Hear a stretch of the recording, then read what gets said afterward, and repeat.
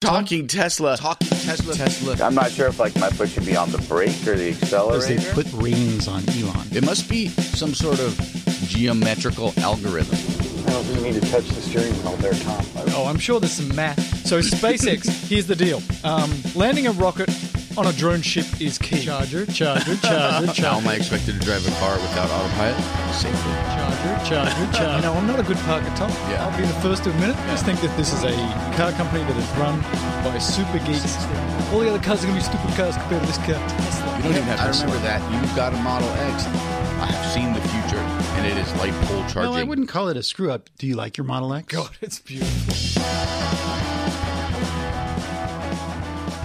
Ladies and gentlemen, boys and girls, talking Tesla 99. We're getting right into it. We're very angry. There's already fights breaking out. There's no anger. It's all about love and opinion. There's fights Strong breaking out. opinion. Strong opinion. I mean, there's my opinion, which is right, and then there's your opinions, which are different. Robert, you are here in the studio. Lovely studio. Air-conditioned studio. Thank you. Yeah. Finally, on a day where, I don't know, it's not hot, but thanks. I know. It's been 120 degrees, and then today, when the air conditioning is failing, it's 75 outside. Yeah, I noticed some new construction on the outside of the mushroom that is studio. Yes. And I was excited to see, and I think I recognize that. And I recognize where those pipes are going. They're going right into our studio. And sure enough, on my left shoulder, which the bursitis is now starting to kick in, is a nice cool breeze. So now he's going to complain that it's too cold in here. I love you two. You two are by far the best. I can wear my Tesla jacket now while we're in the Tesla studio. With your Tesla hat. I can't wait till you get a big, giant Tesla back piece tattoo. Oh. And then, like, the week later, Elon's like, we're changing the logo. Well, I was going to say, I was very upset that Robert doesn't have Tesla swag on. I don't. For a year and a half, always with the Tesla swag. But I'll today, tell you this. No. We can't see it, but there's no possible way he's not wearing a Tesla Speedo right now. That's true. I don't want to see it. I don't know. They don't make Tesla underwear, but if they did... Hey, ladies and gentlemen, boys and girls, we've got a problem. And the problem is this. There's this thing called the sun. There's this thing called the moon.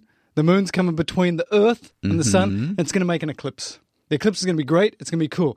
A lot of people want to go up there. A lot of people want to get naked. A lot of people want to howl at the moon. Tom's going to do it. I'm not. Part Rob's of that. Gonna do it. Actually, no, two of those things are not going to happen. I will not be naked. Okay. Well, That's upsetting. Not during the eclipse. It's daytime. Right. And I will not be howling at the moon. When your last name is Wolfson, the last thing you do is howl at the moon. I didn't. Wow, I put that together. Yeah. So, Robert, you're going to go up there now? I am now going to the eclipse as well. Where are you going to go? Which said portion of Los Estados Unidos? We had a plan, right? My son is going off to college, so we're going to take the boy man east to the East Coast.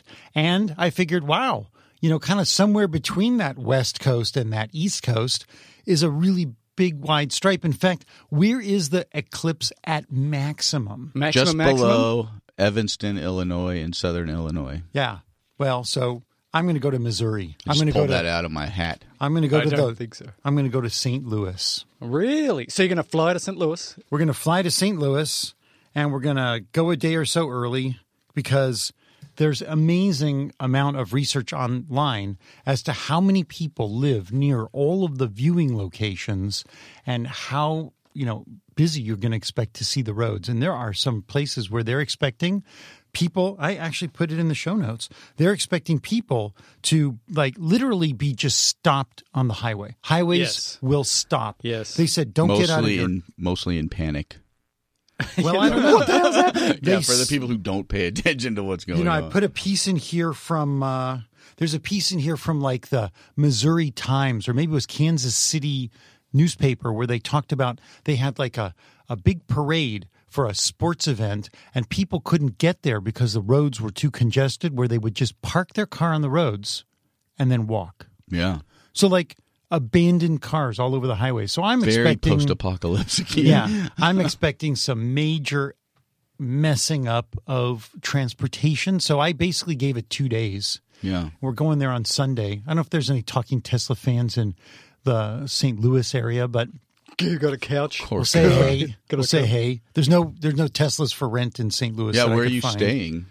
We're staying at some Best Western that's out on the highway away from town so we can go south to where the eclipse is at maximum. It turns out that, let's call it totality because that's what it is. Well, but so if you look at this map of Missouri, you can find these maps of every single state from NASA on the website. I have not spent any time researching any of this. He's got a colored printout of the whole thing. And so if you look at these maps, there's a stripe that goes across, but the edge of the stripe, you're only going to have totality for like a second. And if you're in the center, you're going to have totality for like 2.5 minutes. 2:42, I think, is one of the longest totality Well, events. I'm going to be at like 2:40, like even. So I'm going to miss 2 seconds. It's all right. By being in Missouri as opposed to being somewhere else. And so you got to make sure you're in the right spot, basically. Well, I was going to go up to the Oregons. Got a friend up there, Rob Orman. I think Tom now may have moved from outside into the couch.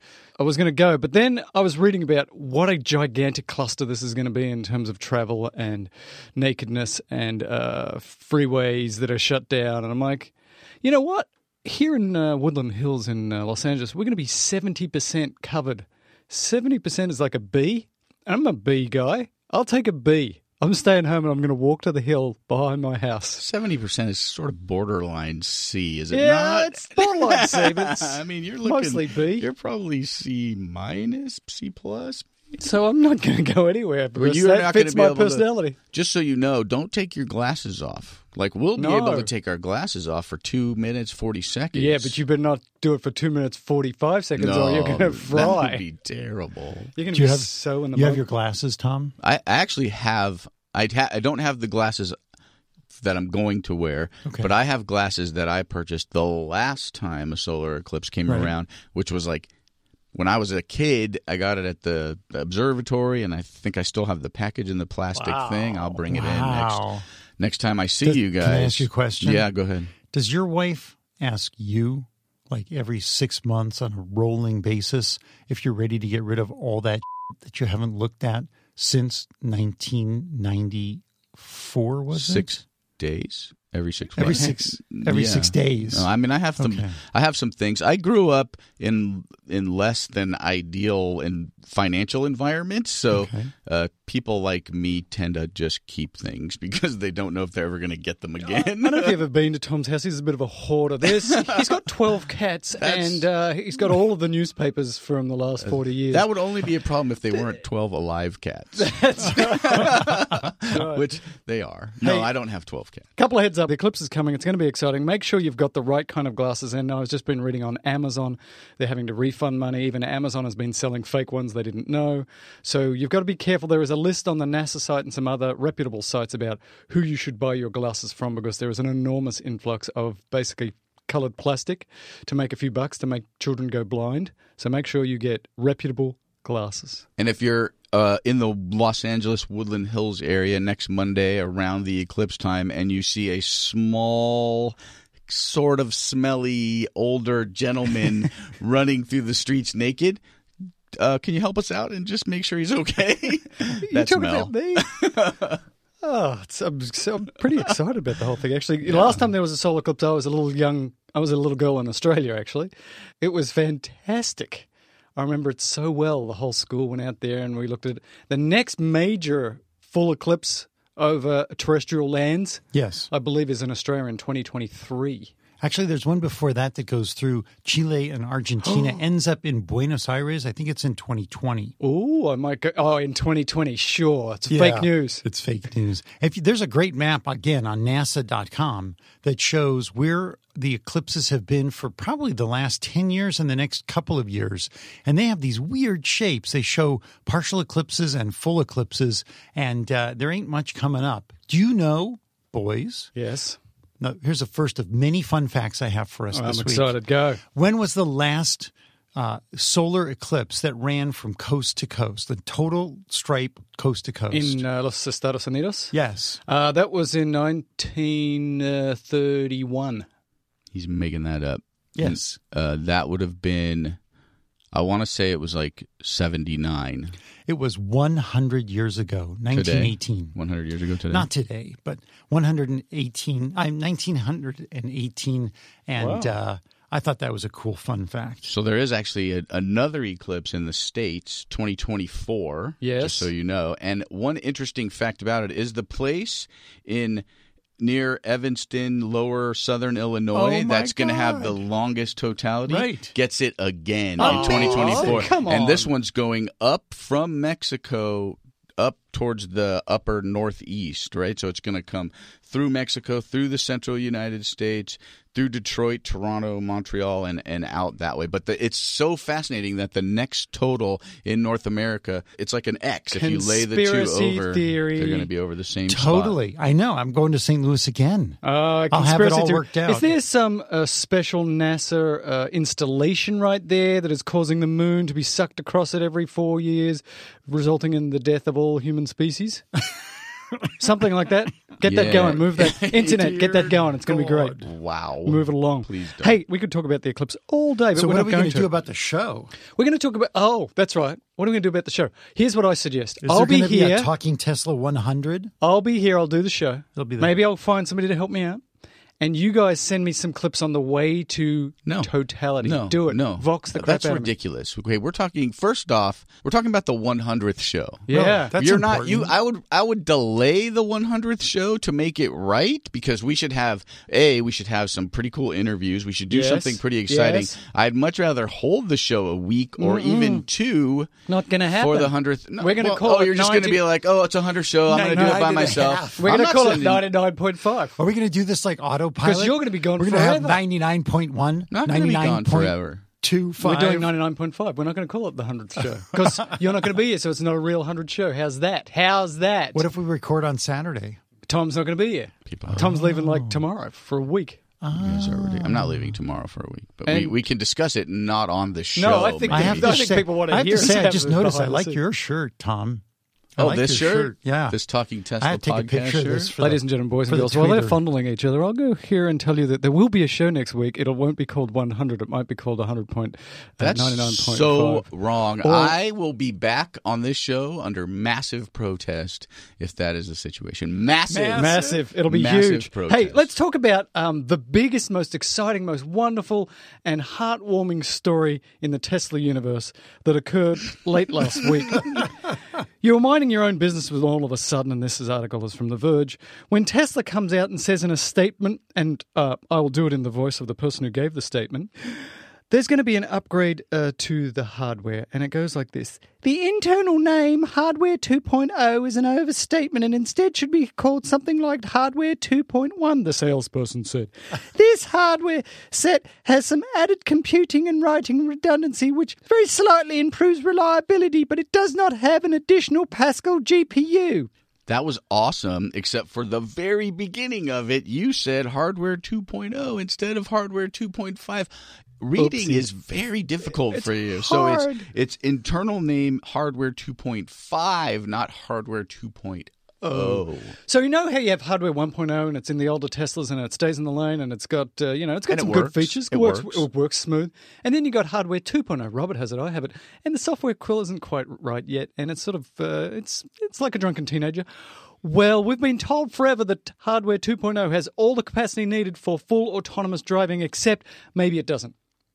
Now Tesla is coming out and saying, we might have to, give it a bit more juice. And so Hardware 2.5, which they think, it's really just a small tweak 2.1, might be required to get full autonomy. But they have said, Thomas, don't worry, they've said that if that is true, that if we need to upgrade to get full autonomy, we'll do it for free. What are they really trying to say here, right? Because, so you work for Tesla in the self-driving autonomy situation, and you've been working, and you're like, we have this amazing amount of computing power, and we're just trying to tweak it to make it work, and we're working really hard, a lot of hours, and we know we have enough computing power because of our modeling that we've done, right? We've done modeling. Theoretically, they've done some modeling. Right. And then all of a sudden, they're like, you know what? You haven't completed this job with this hardware, so let's mix the whole thing up. You haven't succeeded yet, but what we've decided is you need more computing power, but we don't we don't know that you don't need more computing power. We're just giving you more computing power. We're just changing it just ever so slightly, potentially, even though we know what you're working on now is going to work eventually. You can't stay static forever. So honestly, what's happening here? I have good advice for anybody out there who either owns a Tesla, like Mel, or is considering a Tesla. If you have an anxiety disorder, buy a Ford. Because what you're going to get is something old, and it's not going to change. Right, but I don't care necessarily if in 2 years they're like, you know what, we can make it a little better. We can upgrade it. We've decided we want a little bit more power. We're going to make it a little bit safer. However, they haven't made it work yet. So either I want to hear them say something to the extent of, we're not sure if what we told you in the past is true. I understand why they're not doing it, but I feel like for full transparency, either it works and it's enough computing power to get them where they need to be, or it doesn't and they need to upgrade it again before completion. Well, so would you agree that they are sort of venturing out into uncharted waters? Yes, they are. But Robert, they've charged people thousands of dollars saying what you have in your car. People in this room, in fact. What you have in your car will work, and they haven't proven that is true, but they're moving on. When did they do the Rolling Stones version of the autopilot drive in an X from some dude's garage to the Tesla design, whatever, the Tesla headquarters? Mm-hmm. They did that like a year ago. So they kind of proved that it could do it then. On that track, and we've talked about how it works much better around the Tesla neighborhood that it knows so well. But they did prove it. Right. I bought it. Right, they proved it and they bought it, but again, so why the upgrade then? If you're Tesla and you're focusing so heavily on getting Model 3s out, I understand it's a different department, a different computing department, but let's get all of those engineers to focus on turning this thing on, getting it working perfectly. How about do the cross-country thing that you said you were going to do with the original hardware, and then maybe upgrade it after you've learned some things? What's really happening is what I want to know. It's what the people want to know. There's a lot of chatter out there. So the question is, should they be perfecting their current system instead of increasing the power? I don't think they did not talk about increasing the power. They talked about increasing redundancy and adding wiring. And I think this has to do with potentially the new camera that's been spotted in the Model 3. The one that looks inside. The one that looks at your face to see, are you playing chess and checkers in the back seat, or are you actually sitting in the front seat? That may be part of what they're adding. But I think that maybe some folks who have experience in safety and reliability and backup are saying to Tesla something like, hey, guys, it's great that you have this one system in charge of this critical element. You need to have a backup system, a second or a third. Maybe they're adding a third to a second, whatever. They've done some more calculation and they realize that they need additional support within the autopilot system. And people are going to accuse me of smoking the Tesla weed, but I mean, that's what I read into this. They said, look, we're not going to change the GPUs. NVIDIA said initially when Tesla chose their chip, what was it called? The big fast NVIDIA chip. The big fast NVIDIA chip. It has a name. It's called PX2. Drive PX2. When they chose that, NVIDIA said, you need 2 cores of whatever, the CPU and 2 of the GPU, and Tesla went with 1 of each. And there was sort of like this concern, why is Tesla cutting in half the number of computational, machines within this computer? And Tesla was just balls ahead. Go, go, go. We're going to do it this way.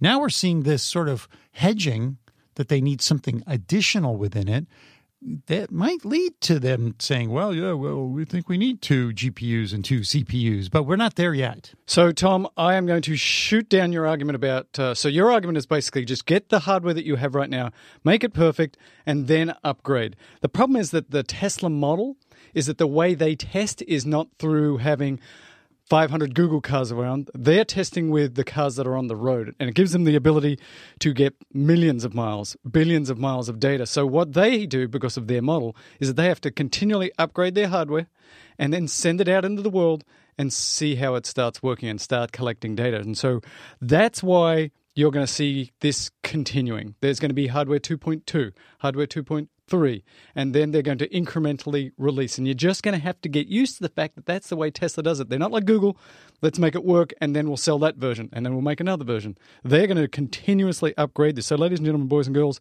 that's why I would like to have a lease that is 1 month long. That's why. But we're talking about something completely different. We're talking about paying for something that never worked. Yes. Right? Like you paid for something, a 2.0 that never worked, and Tesla said to you, this will work, and now they're saying, well, they never got that to work, but they're upgrading it. So that's like you bought a MacBook Pro. You bought a MacBook Pro for full price, and it didn't work properly, and then you had to buy another one because they're like, oh, you know what? We got this thing to work. But they didn't say. They've been very clear. This has the capacity to do autonomous driving. We don't know when we're going to turn it on. They've been very clear. Yeah. We don't know when we're going to turn it on.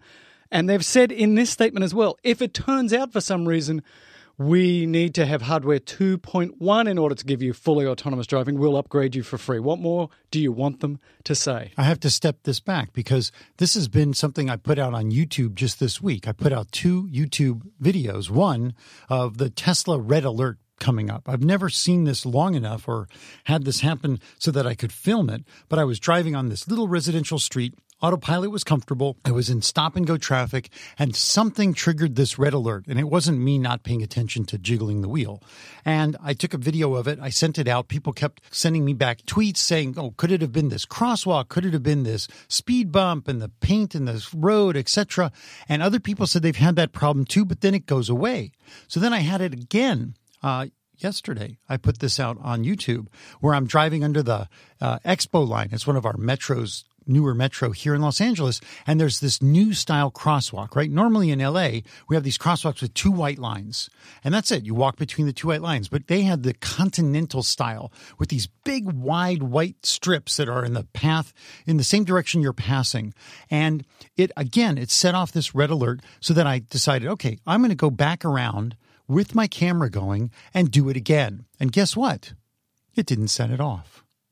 And I thought, wow, I wonder if that's autopilot learning. So I'm not totally down on autopilot. It does save me a lot of stress, and I use it a lot.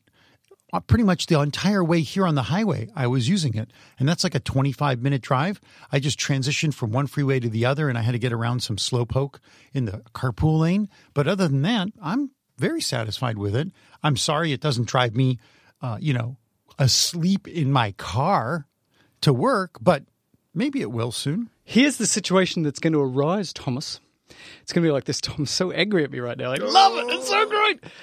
We're going to be living in a world where, depending on how much money you want to spend, as to how much autonomy and how safe. So I can see hardware 2.0 being mature and they're saying this will do fully autonomous driving and will be twice as safe as a human.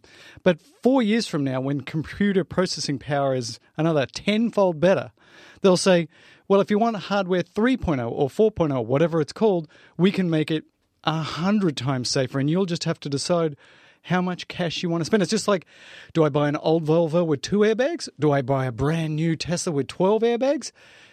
That's the way it's going to be.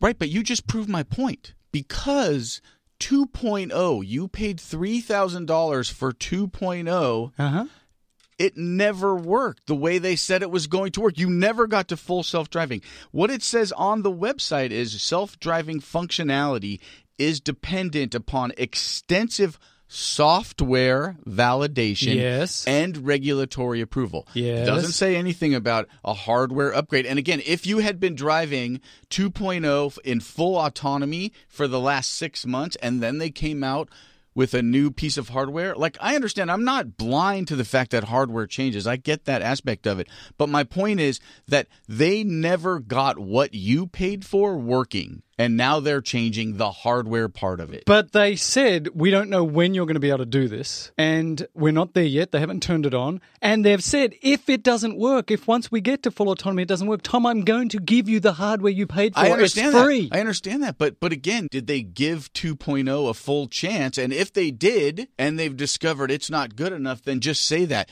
Full disclosure, this is a publicly traded company. This 2.5 hardware, I don't know how many cars it's in, but that upgrade could be great. Are they going to, all of the people who got the Model 3s last week at the delivery event, yes. Is the 2.5 in there? I bet it is. I bet you it is. Oh, I bet it is. Oh, you know what? Let's flip a coin. I don't know. I don't know that it is. I get the sniff, the whiff, the sensation that it is in all of the 3s because they have the little facing camera thing. I just want to know when they come out with 2.1 or 2.5 or 3.0, whatever they promised me and you, Mel, that we didn't get. Yes. Can they fix it by just driving over to the house and unbolting and popping in the new NVIDIA computer chip? Well, device? Elon said at the beginning of this that they put this in a modular form so they can upgrade it because he's always been a little hedging.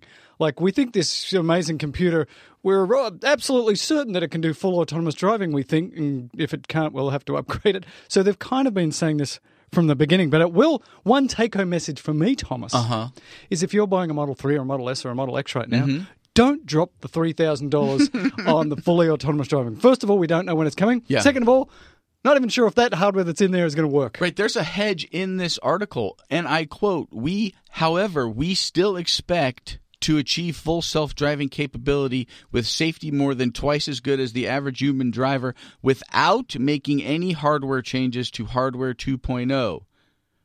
However, if this does not turn out to be the case, which we think is highly unlikely, we will upgrade customers to the 2.5 computer at no cost except to the shareholders. Oh, speaking of shareholders, because we need to move on, because you know what's amazing? If we didn't have air conditioning in here, it'd be a lot hotter, and if it was a lot hotter, we'd probably be punching each other up right now. And then thinking, why were we fighting? I don't remember why. I do have a really beautiful Model S, and I did spend an extra $3,000, and I even bought the S, when I shouldn't have. I should have waited for the Model 3. I did all of these things for fully autonomous driving. Why?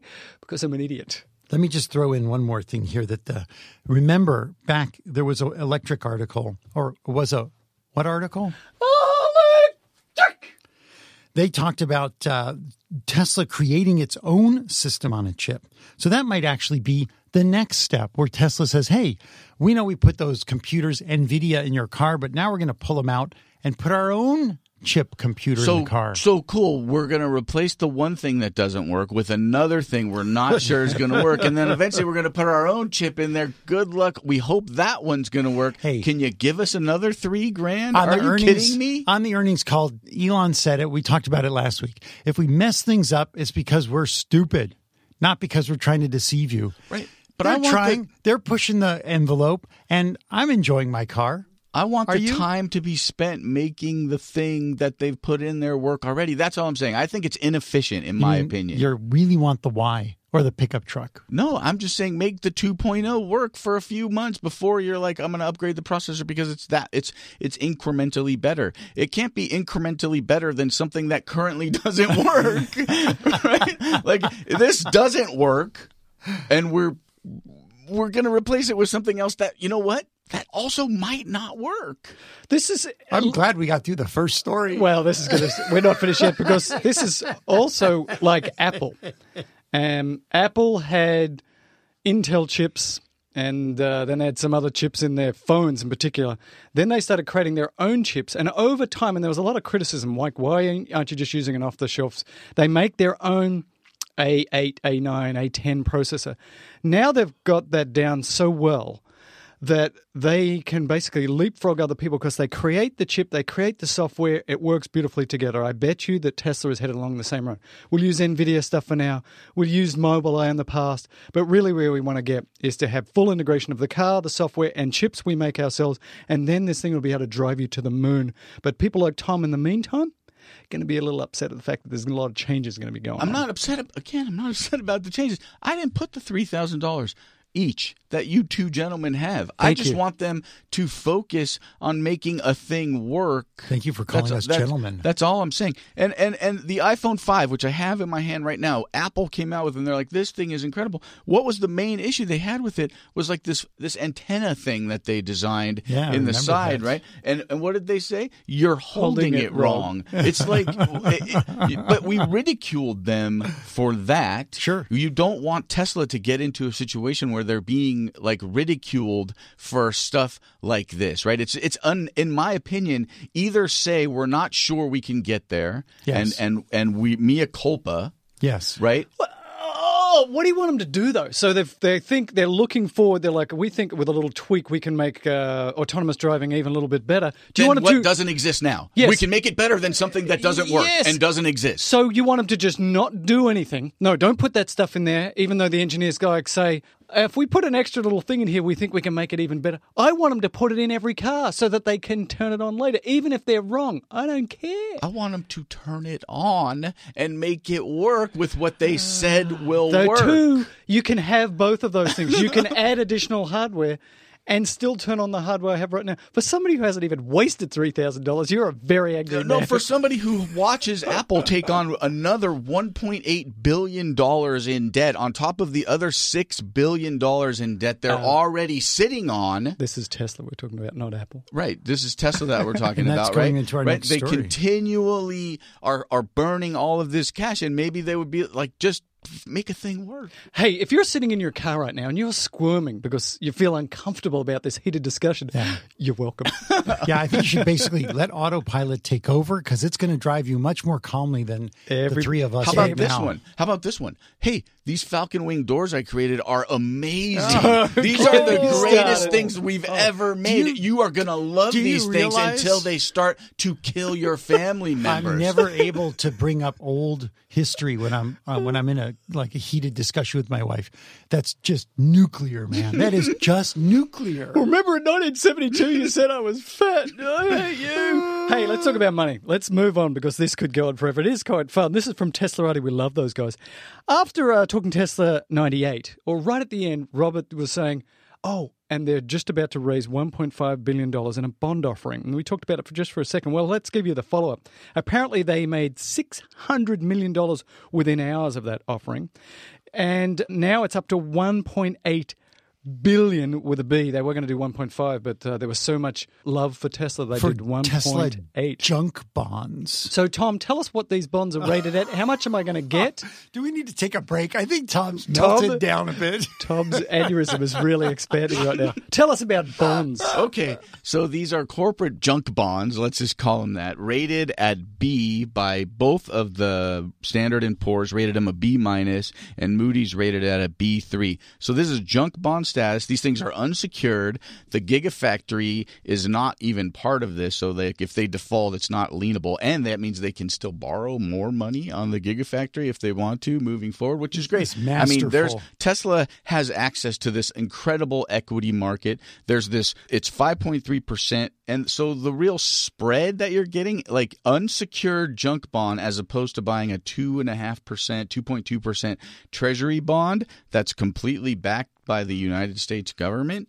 Wow, I mean, that is relatively risky, and these were snapped up so quickly by investors that Tesla was like, you know what would be cool? Can we have another $300 million? It's just but we gave them a little bit more interest, right? No, that's a lot of interest. 500. That 5.25 was sort of like a relative kind of thing, but these can be reconverted. Like Tesla can refinance these bonds if they want to moving forward, and investors are sort of left holding the bag. Not holding the bag, but they would end up getting less or whatever. Oh, good Lord. The sole guarantor of the deal is Solar City, so I'm not really sure how that – like there's a weird debt sort of situation happening there. But what I will tell you about this is, okay, so Tesla borrowed $1.8 billion at 5% interest. Yes. But we've heard time and time again, if we believe them, because we're not sure what we can believe that comes out of them anymore, right? That they're making 25% margin, right? Which means that any dollar they spend, they're making a profit of 25%. So if they're borrowing a dollar for 5%, they're going to make a profit of 25%. They're really making a profit of 20%. It's a no-brainer to borrow money in that model, right? So like you can't hold it against them for borrowing money at that. And if you work for Goldman Sachs, you made $30 million. Good for you. Wow. So I want to ask the question, why were these snapped up so fast? Were they snapped up so fast because, one, investors are desperate for better returns because the bond market here in the US is doing so poorly in terms of returns? Not doing poorly, but yes. What was it, 5.3?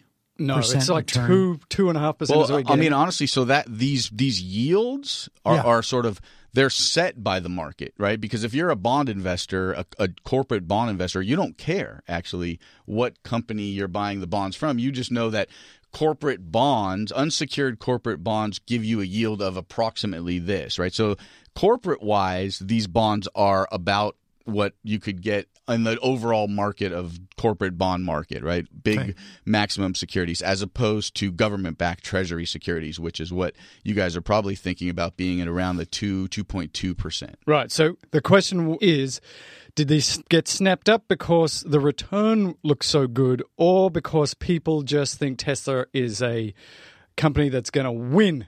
So I would take the risk because I know Tesla and I'm sure that they're going to be fine, so I'm going to get a good return.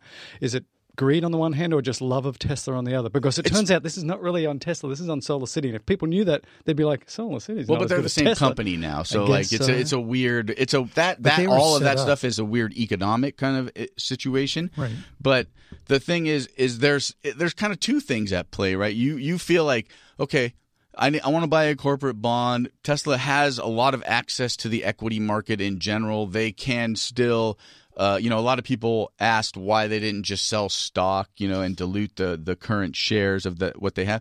So if you're a bond because holder, they know that would have upset you, Tom, right? Much more. If you're a bond holder, you're out there sitting and thinking, okay, Tesla is going to deliver this car at 700,000 units or whatever, and I think they're going to deliver another 500,000 after that. But if they start to struggle, will they be able to? Like, are they going to go bankrupt? Is really the question that you're going to ask yourself, and the answer is probably not. Yeah, because they have access to the equity markets, and they're about to have a big infusion if they can make this Model 3 happen on time of potentially $20 billion in revenues, which, as you know, will increase their X and all kinds of other things. So you can read online a lot of people that are like, this is bad, this is looking like a bubble, this is a company that has now an enormous amount of debt, this looks like 2010, and other people saying, no, this is very different. This is a company that has a great product, that has a clear plan, that has very smart people that are being very overt about what they're doing. So it's all good. Don't worry about it. All right, let's move on. We've talked about hardware 2.5, which is upset Tom. We've talked about bonds. Are you upset about that? Anybody? No, I mean, I'm not upset about it. It's something to really think about, that Tesla's taking on all of this debt, and to hope that they will do what Amazon has done for 25 years, right? Which is spend to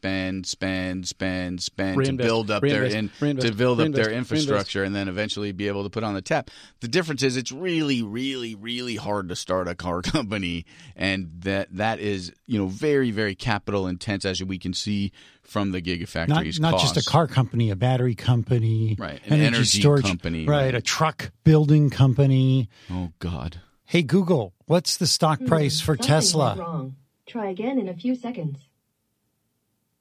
Hey, Google. Was a glitch. Try again in a few seconds. Ooh. Hey, Google, you okay? Try again in a few seconds. Oh. AI has gotten sentient, and now the internet is done. I think we've upset Google with all our machinations. Tesla's stock price, as of right now, is $362.90, up $5.03, or 1.41%. Apparently, the stockholders aren't upset about them throwing money down the drain in their new CPU. Let's talk about Model 3. This is an article from Electric. Now, remember the Model S and the Model X? Do you remember those? Because they were sort of last week's news, and they were all about the Model 3. Well, they have these batteries, and they would describe the size of these batteries in kilowatt hours. That's the unit of storage. For the Model 3, they just wanted to talk about range, and now I'm with them. I don't care about kilowatt hours anymore, but still a lot of people do. It turns out that in the filing to the EPA, you have to do this when you have an electric car. You can go back and calculate or even a non-electric car, for that matter. It's the EPA, buddy. That's true. They don't say much anymore in the EPA.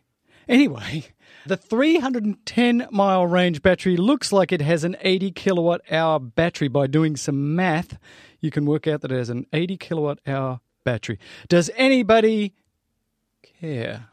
I care because I just think, why change it in the middle of it? But so they're saying it's an 80 kilowatt hour battery, but the total available capacity of that is about 75 kilowatts, which is what all the rumors were. It's a 50, it's a 75 kilowatt. Right. People will care to this extent. Is it one? Because they want to know, is it one battery that I can get upgraded later? Like, that is a thing that is currently not on the horizon for this battery, but maybe once Tesla gets into big full-blown production, they're let's just put one battery in it and do software limited. Yeah. Software limited. They might do that.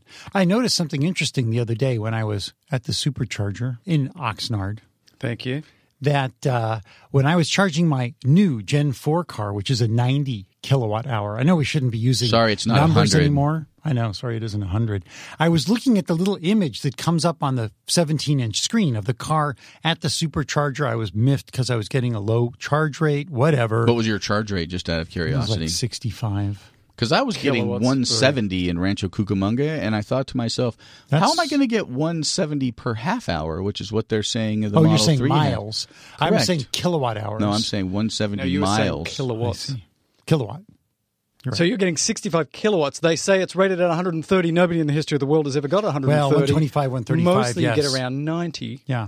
So anyway, bottom line is I'm looking at the picture, and I noticed that in the picture of my version of the car, there's an additional battery pack in the sled up in the front end of the car that's like a little bit raised up above the actual battery sled. So they show on the car what your battery configuration looks like.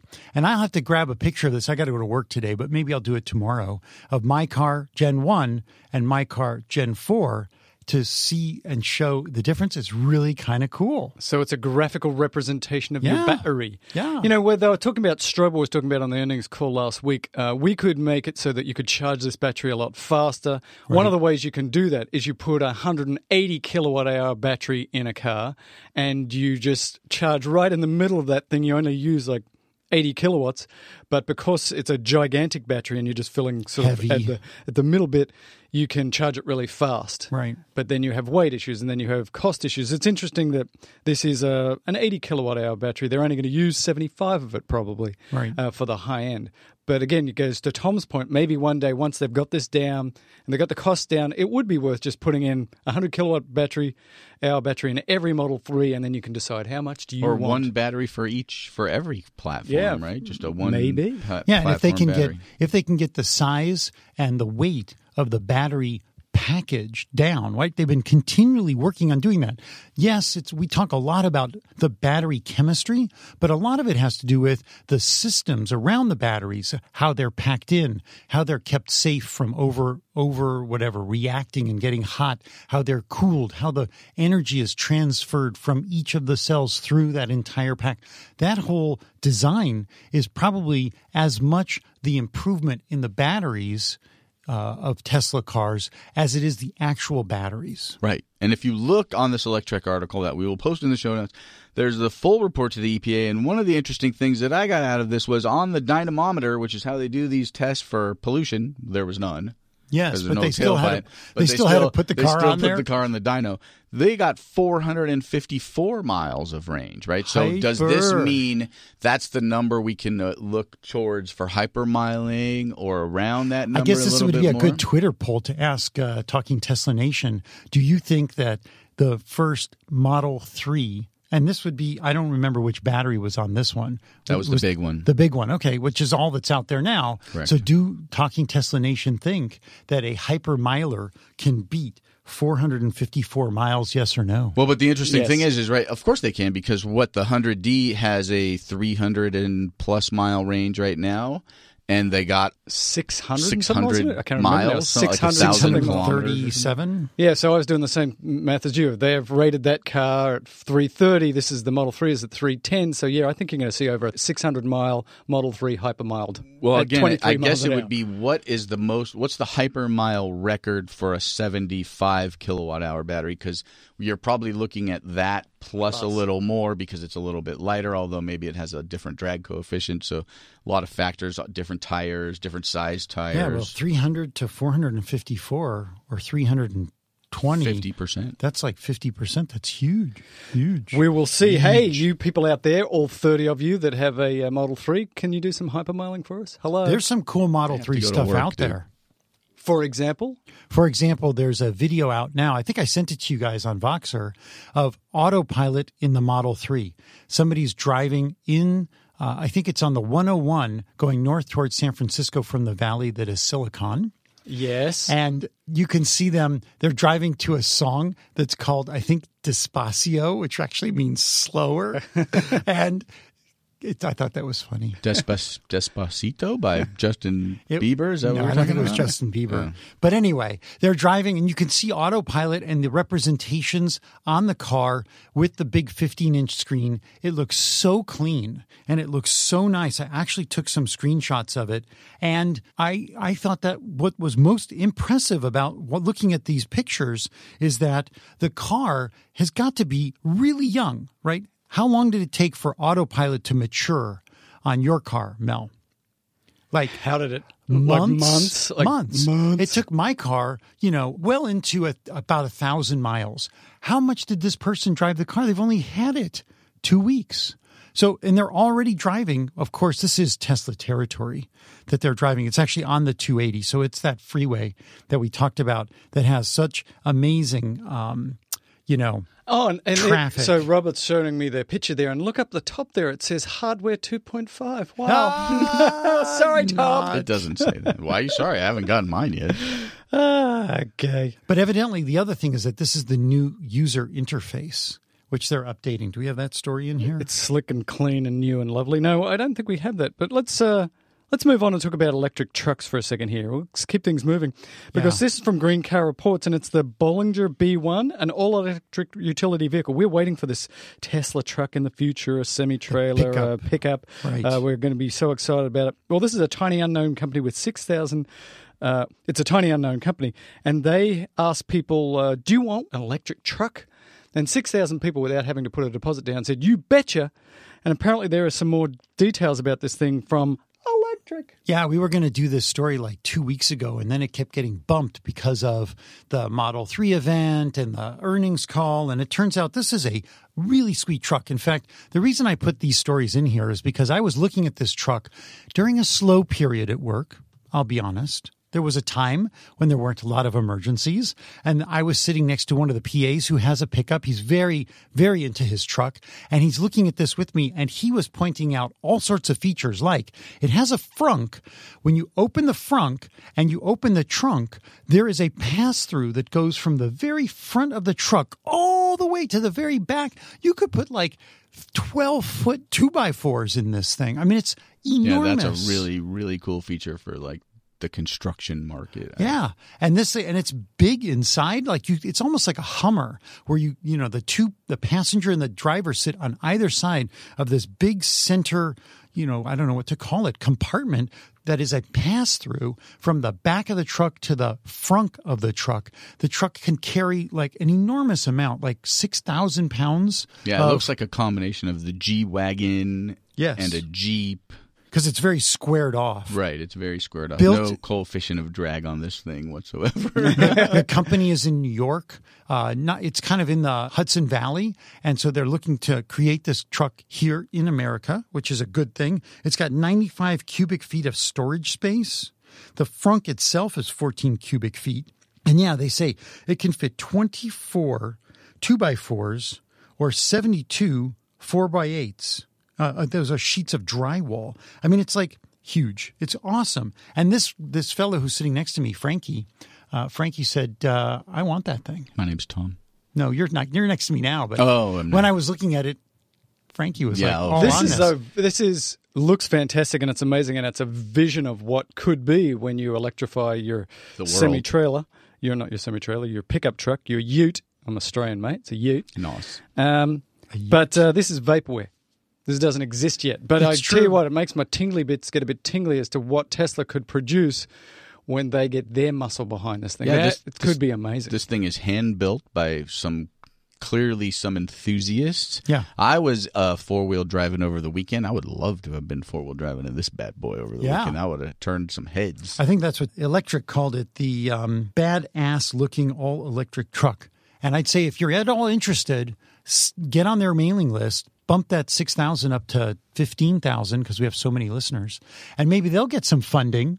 Some people will give them some crazy bond money, and they'll actually be able to make this thing. It's not going to be an inexpensive vehicle from the looks of it. Yeah, there's no pricing on that. And my guess is it's 200 miles of range is probably what they're thinking of maxing out at. So when you load this up with 6,000 tons of stuff, I don't think you're getting 200 miles of range. You get some Leaf-like range from that. Right. Well, you're just going from Home Depot to the construction site, and if it's a cabin 100 miles up in the mountains, then you're kind of screwed. Right, so this is the key. You don't necessarily want to make it for what truck owners, like enthusiasts, would want. You want to make it so if you're a fleet buyer of work vehicles for your big multinational company, and maybe you're Tesla and you need an electric vehicle to drive parts around town, but you're not going Rover a long distance, right? You want to make it awesome for them, and then you put your people in them, and then they're exposed to that electric work vehicle, and they say, oh, I can buy an electric truck for myself, and that's sort of how you can feel adoption quickening in the truck. I think the truck segment, from an electrification standpoint, is going to be extremely difficult for Tesla to really attack. And I'm going to call out Frankie. I told Frankie, I want you to go and look at all the different electric trucks, and I want you to report back to us at Talking Tesla. We're going to have more of this coming up. Hey, there's more electric cars that are coming. Well, this is kind of an old electric car. This is from The Verge, and it's the new Leaf, ladies and gentlemen, boys and girls. And this information is from Auto by Tel.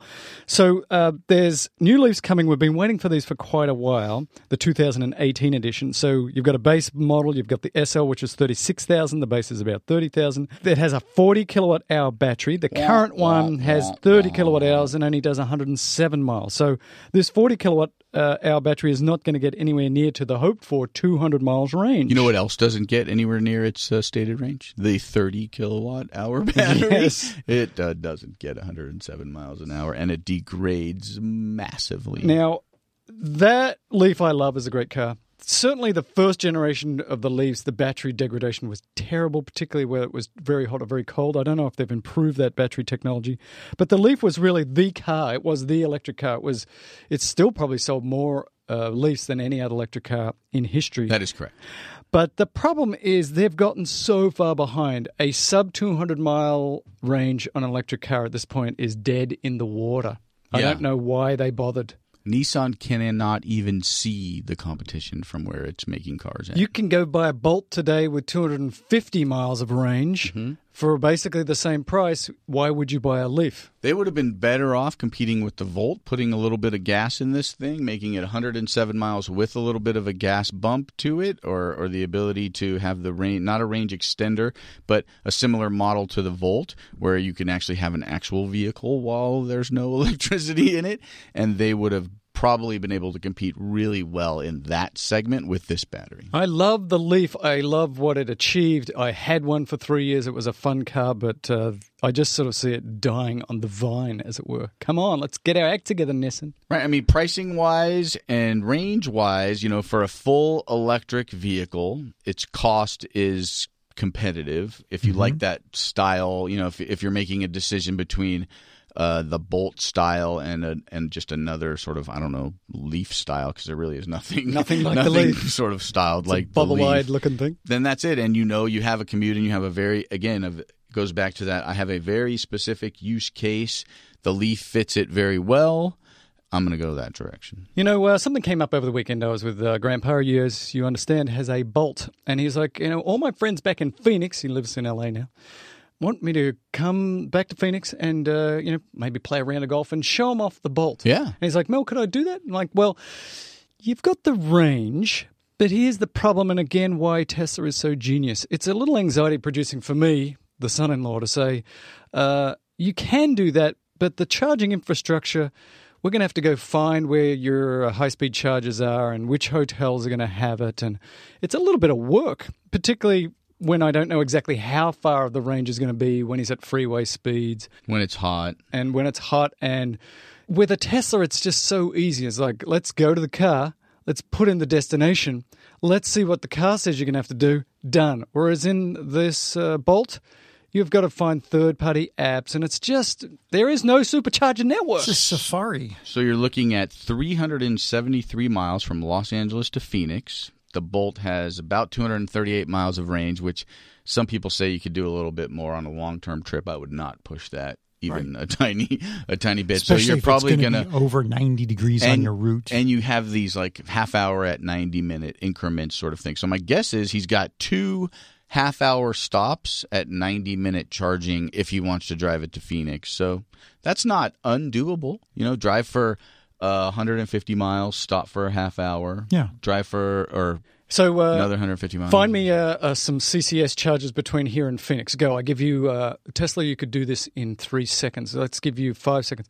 I was going to say, if it's over 90 degrees Fahrenheit, which is actually 32 Celsius, I don't want to exclude the people who use a real measurement system. I'm looking up PlugShare on my phone. You getting my point yet? Keep going.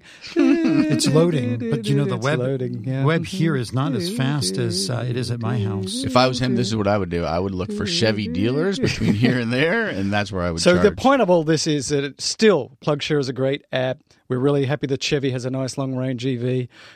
But the problem is, or the upside to a Tesla is they make this so much easier. If you own a Tesla, and this is why I say to people, if you want your car to be real, if you want to take it on long trips, if you want to go to Phoenix, Tesla makes this so much easier. The other manufacturers still do not have their poopy together with their high-speed charging network. You really have to be an enthusiast still. You can't just go out there and do it. So good on your Tesla. Let's now talk about Model 3. This is from Teslarati. We love those guys. And they have some pictures of some renderings of third parties saying, what would the Model Y look like now that it's going to be on the Model 3 base? So why are we talking about this? Because that's the car I really want. Oh, I see you getting, you're salivating. Because the Model Y was going to... Can you finish the sentence? No, this hour. Right, this hour. I want the Model Y because I want that sort of crossover SUV sort of feel for it, but I don't want the effing wing doors. This is a couple of pictures in here of a Model Y on a Model 3 base without the Falcon wing doors, and I look at it and I just drool like a 3-month-old baby. And then they'll put it out, and then there'll be one little thing about it that you don't like, and you'll be like, I don't want it. You are the Veruca Salt Thank you. Of this show. Thank you. Let's talk about autonomous driving. GM Cruise launches self-driving car service for employees. From Wired, please tell us about it, Robert. This is cool. So GM showing off its muscle in the autonomous driving realm. They bought Cruise Automation some time ago, based in San Francisco. And now Cruise has got a bunch of Bolts, electric cars. Yeah, they bought like 400 of them because no one else is. It's interesting to me. You can get a Bolt anywhere. We could go right here from where we're standing right now, and we could look at a plethora of Bolts. They're all over the place. Yes. You can buy your fair share of them. You could lease one today. Yes. In this area for $179 a month. That's crazy cheap. Yeah. Mm-hmm. Compared to a Model 3. Yeah. I wonder why it's so cheap. I wonder why it's so available. That's a bigger question, right? They had limited that they were making. I hope it's not our fault on this show. Maybe it's because I'm still around on my phone finding CCS chargers between here and Phoenix, but I found one in Rancho Las Palmas. Uno. Yeah. Well, I haven't finished scanning, but it's going to take me a little while longer. But I think Are you using the trip planner? No, I'm using PlugShare. I'm just kind of coursing along the I-10. Here's what I'll tell you. The PlugShare trip planner is why I'm restarting my computer right now. It froze. in the middle of the show. So let me just focus again on GM and their purchase of Cruise. And Cruise that has now 461 bolts. And what are they doing with them? Well, they're going to do something like Tesla does. Mm-hmm. They're going to put their own employees in the guinea pig seat. And I don't know why we always pick on guinea pigs. They're such furry, lovable little creatures. It's part of the colloquialisms of our world. So Cruise employees can hail and move about San Francisco for free. I think it's only between like afternoon and late night hours. So when you're done at work, you can just take your Cruise over to Trader Joe's and grab yourself some dinner and take your Cruise back home and make your dinner. And then you can take your Cruise to the movies. And this is free for employees. They have like 250 employees. So it's their version of Kruber. Kruber. Cruise Uber. Nice. Are these really fully autonomous? Yeah. Well, they have somebody sitting in the driver's seat, but they are not supposed to be intervening. And maybe this is their, I don't know. I can't speculate, but I'm impressed that they're doing this. It's exciting. It sounds good. I know people in San Francisco are probably a lot more tolerant about being struck in crosswalks and having their cars sideswiped by autonomous cars than people might be in other parts of the country. Have you been to San Francisco? I have. I don't know how super tolerant they would be of being crushed in their intersections, but I mean, whatever. They would be a bit more tolerant. I think they have been in the past. Or they get themselves on YouTube and they get to be pretty damn famous. Exciting. Yeah. Or they get to sue GM and own a Bolt. So let's talk which about they can't supercharge. Let's talk about AI. And first of all, Robert, you wanted to do an AI movie pick. Oh my God! I watched this movie last night. I too many nights up late watching stuff on the internet is bad for you. Yes, it is. Last night I got on my list. It moved right to the top of my movie list was Transcendence. That's a movie with Johnny Depp. Mm-hmm. I, for some reason, knew nothing about it until just this week. And so I got it on Apple for whatever, $3, $4. And my son and I watched it. And I have to say, if we're talking about the future of AI and the horrible things that AI can do and the potential unintended consequences, this is a great movie. It's got some really good twists in it. And guess who is in the movie in like the first 20 minutes? A cameo shot. Sitting in the audience of an auditorium where the AI expert, Johnny Depp, is talking about the future of AI. Who is sitting in the audience? They pan the camera. I've been on this show for a while. I'm going to guess it was Elon Musk. Elon Musk! Absolutely, Tom! I mean, it wasn't that hard to figure out. Good. Yeah. I actually have a screenshot from the credits that shows that they say thank you to Elon Musk. And I thought that was pretty cool because then I thought AI was going to ruin the entire planet and, decimate humanity.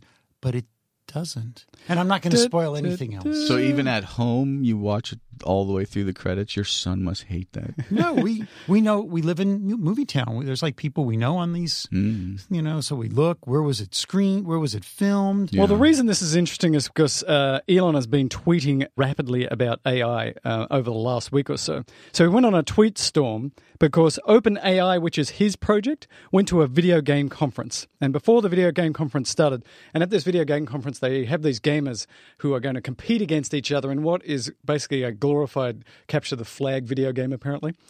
And they have the world's best dudes out there, and their prize money, $24 million. That's crazy. So they have the Michael Jordans of video gaming. So he brings out his little AI, and they ask beforehand, these gamers, how do you think you're going to do against this AI? And they're like, look, we've played against AI before. They kind of suck, but we'll do it for the show, all right? So they get out there, and the AI just destroys one of the world's best players, just destroys him. Yeah. Just kills him. And they're like, holy smoke, how did you do this? Turns out what they did is that OpenAI, which is Elon's group, they had the computer play against itself in a simulated environment. Just go play against yourself. Go in the corner, play this game. We're not going to tell you any rules. Just go in the corner, play against yourself. And the computer did basically 1,000 lifetimes, human lifetimes of playing against itself. And was like, without sleeping. I'm ready. Without eating. And Didn't need to order pizza. It played the world's best guy and just absolutely destroyed him. And then Elon comes out and said, see, this is what I'm talking about. North Korea is a problem, but AI is way worse. He specifically said, North Korea, you're worried about that? You should be.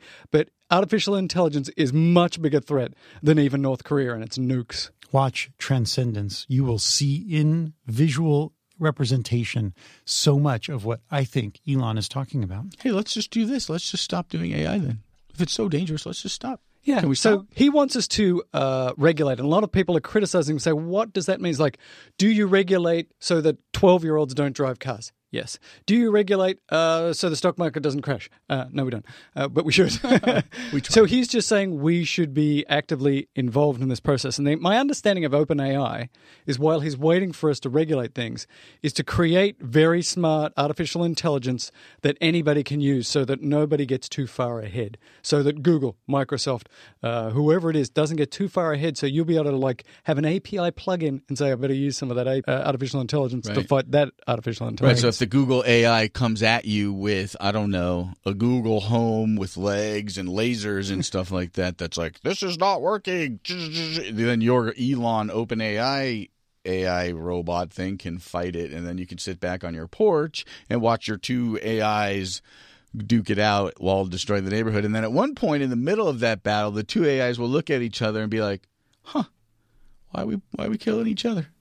Let's go after Tom. Let's kill this guy on the porch. Let's kill this jerk on the porch. What's he doing? Of course, this all happens in virtual space, but... Well, I mean, we're part of the simulation anyway, so who cares? Democratization it's all over. of intelligence. Yeah, it's in the virtual space until the virtual space interacts with the real space. Hey, ladies and gentlemen, boys and girls, let's talk about taxing solar panels. This is from The Hill. You know, we're at very divided times. We all live in our bubbles. We have the left and the right, and nobody's talking to each other. It's very scary times, but there is a bipartisan group expressing concern over the federal agencies suggesting that we should put penalties on imported solar panels. And this is actually a double-edged sword because they say on the one hand, this could severely hurt the solar industry, of which there are many jobs, many more jobs than the gas and fuel industry now. And they've got all these cheap panels coming in, and then we put them up, and that gives us jobs, and it's all good. And so they don't like this idea of protectionist tariffs. People, on the other hand, are saying, but you know what? These really cheap Chinese solar panels are taking jobs from Americans in places like Solar City, so maybe we should tariff them. But it's just interesting to me that there is at least a discussion, a bipartisan discussion about how we should deal with this, because this is now being recognized as a huge and hugely growing American industry. Not just the creation of solar panels, but the installation and the creation of energy from said solar panels. Yeah, where is the bigger good in this fight?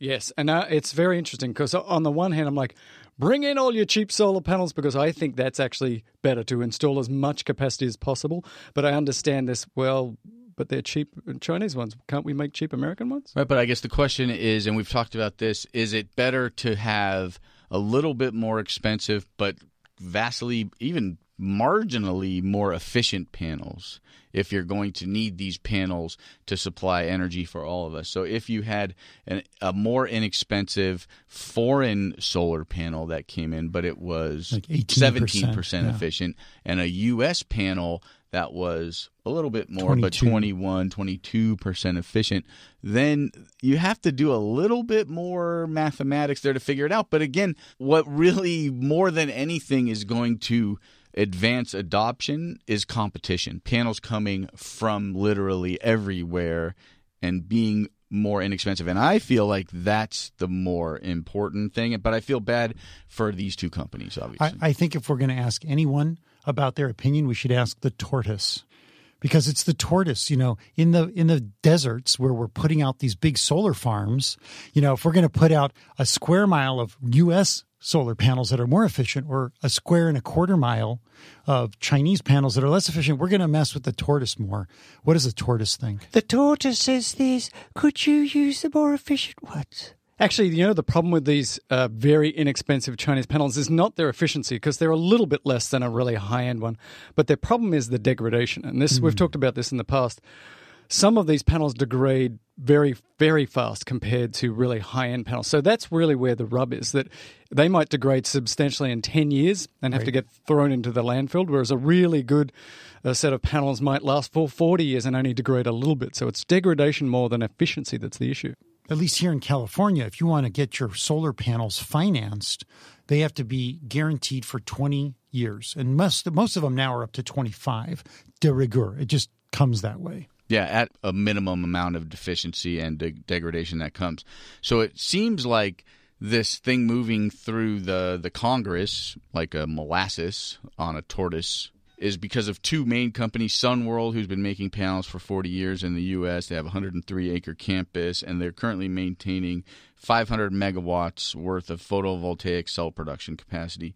The other company, Suniva, which is also making panels in the States, is already in bankruptcy. Not sure whether or not they're going to come out of the other side of it. They are maintaining their factories with a very small crew just to keep up the systems in case something were to happen in the future. So it's really sad. I would love for us to manufacture stuff in this country, but it's hard to compete. And then it's a devil's choice, right? That we're dealing with. I would of course like to support U.S. companies, but I'd much rather have widespread adoption. So I would love us to get to a point where we're like, you know what, the government gets behind it and supports companies so they can scale to make things at least a modicum of competition, and maybe they can't compete completely monetarily, but they make it up with their efficiencies and the quality of the products that they're producing. Yeah, I just wonder how much tariffs like this would actually help Tesla's new roof and make it more economically viable for the masses. And where's Solar City? Are they making regular panels in the States at this point? Yeah, they starting to. Tesla is going to have these beautiful jet black, low-profile traditional panels, and they're going to have their solar roofs. But that's all about the Buffalo Gigafactory, which isn't up to speed yet. Let's talk about the rise of storage in Australia, because this goes along with solar panels. So this is from Clean Technica. Electricity prices in Australia apparently are super high. We have a few letters about this. Yeah, a number of our listeners in Australia are saying, the super high electricity prices. In fact, it looks like Australia has now become a country on average with the highest electricity prices. But they have a huge amount of sunshine. And the utilities are now starting to sort of play some games with net metering like they are all over the world, which is, we don't like you putting solar panels on your house, even though the government said we should, because then we can't sell you as much energy. And so instead of buying that excess solar energy from you at, say, 20 cents a kilowatt hour, we're going to give you 5 cents, really dampening people wanting to put them on their roofs. And so the problem with that approach is that now people in Australia, because battery prices are coming down, particularly the Tesla battery, they're like, here's what we're going to do. We're going to make our own energy, we're going to store our own energy, and we're going to stop dealing with you. And because Australian houses tend to be a little smaller, tend to be a bit more energy efficient, the average Australian house uses about 16 kilowatt hours a day, whereas in the US it's about 30. So one Powerwall potentially can make you off-grid if you're an average Australian in a sunny place. So the utilities are going to have to learn to play nice, because there will be massive adoption of just, I'm creating it myself and to hell with you. But the utilities have bigger issues in Australia, because the biggest problem that it appears the utilities are dealing with are massive infrastructure issues, right? They are dealing with blackouts, and that's a case of interconnections, right?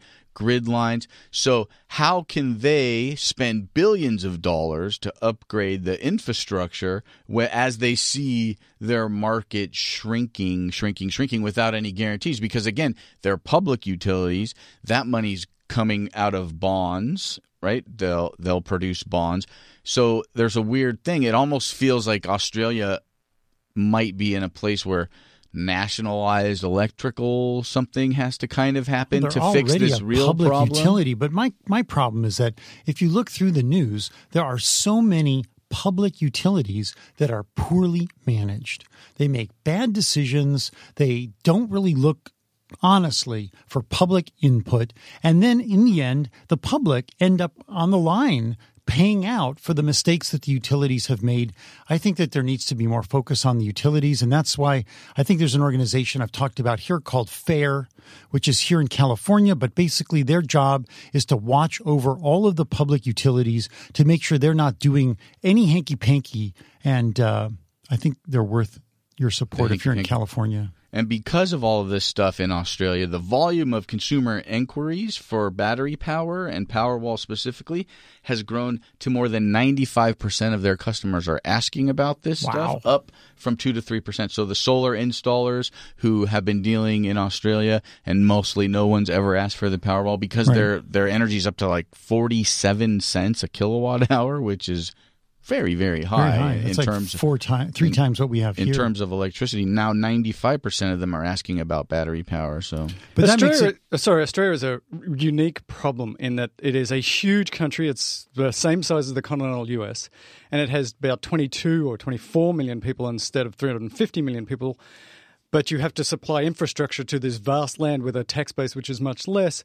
And so some people have argued that the utility should absolutely be on board with this because you can reduce the wear and tear on the grid by more and more people having their own batteries and grid tying that. So this is actually a solution that's right in front of them that they should be encouraging rather than discouraging. But they don't understand it at this point. They don't understand that model. They don't understand how it fits for them in the long run.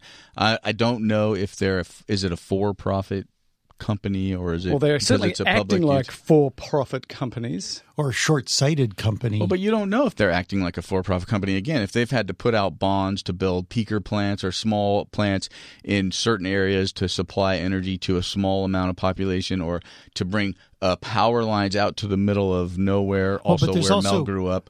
Right. You know, like that stuff costs a lot of money to maybe only supply 2 or 3 families, 20 families. I don't know what it is, but you know they're required to do this, but it costs a lot of money. Climate change has a lot to do with it because Australia has been struck with warmer temperatures in the summertime, Australian summertime, more so than other regions of the globe that have, first world setups with a lot of electricity usage. And so I think that's a lot of what's going on here.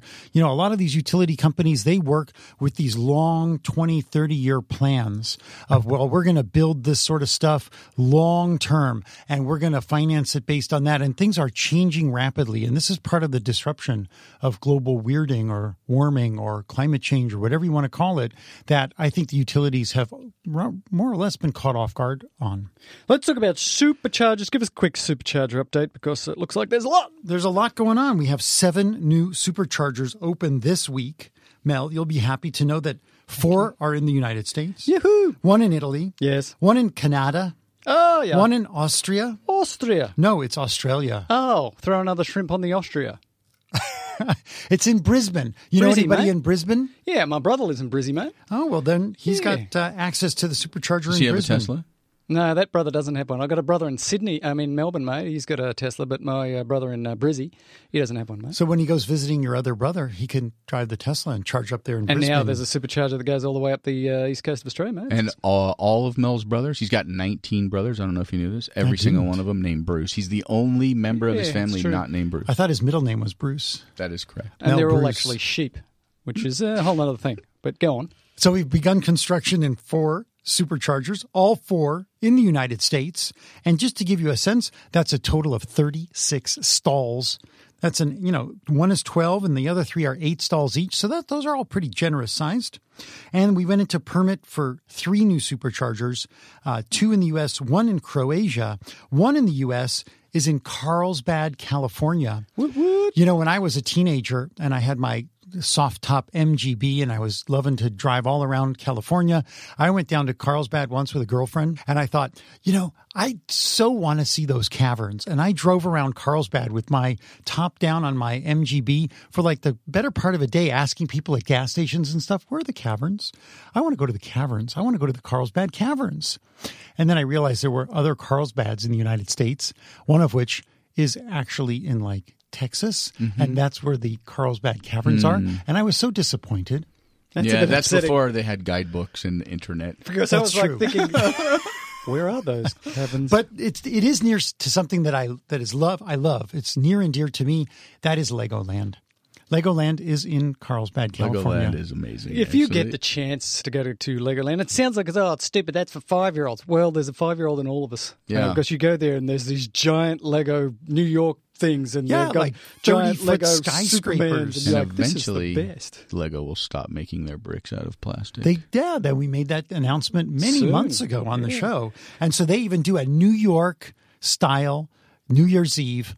Every December 31st, the park stays open later, but not that late. They set off fireworks and they dropped the Lego ball at like 9 p.m. That's midnight on the East Coast.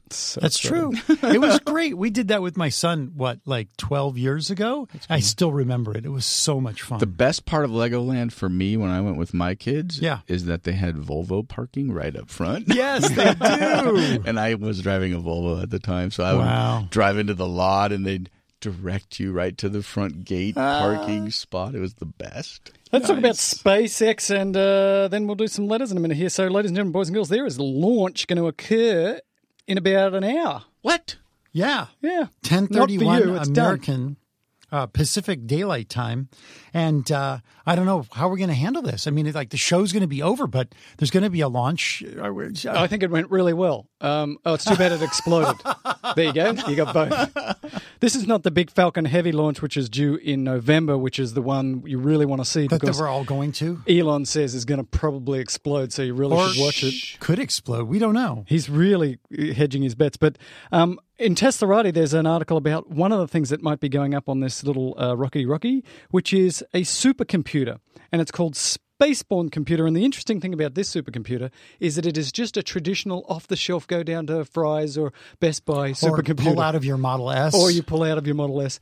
And they're not hardening it. When you take a computer into space, they sort of harden it because there's a lot of radiation. It can cause a lot of corruption, and it's bad. And they want to do an experiment. What if we just take a normal off-the-shelf fast supercomputer, take it up into space, turn it on, play a few video games, see if it works, and for how long? Because that would really reduce the cost of sending things into space if it works. You know, if that works, they can start buying wrenches and screwdrivers at Home Depot for like $6 instead of those space ones that cost $6,000. Although I'll tell you, the NASA engineers will not be happy if they have to wait in line at Fry's to start buying stuff.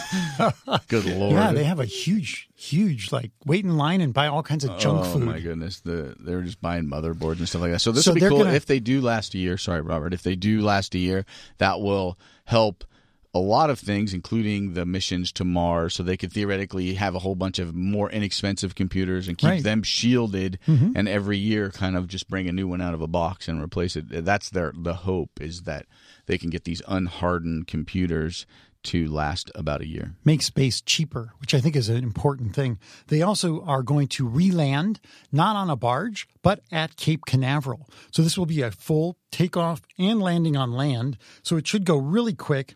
I'm looking forward to it. It's an hour away.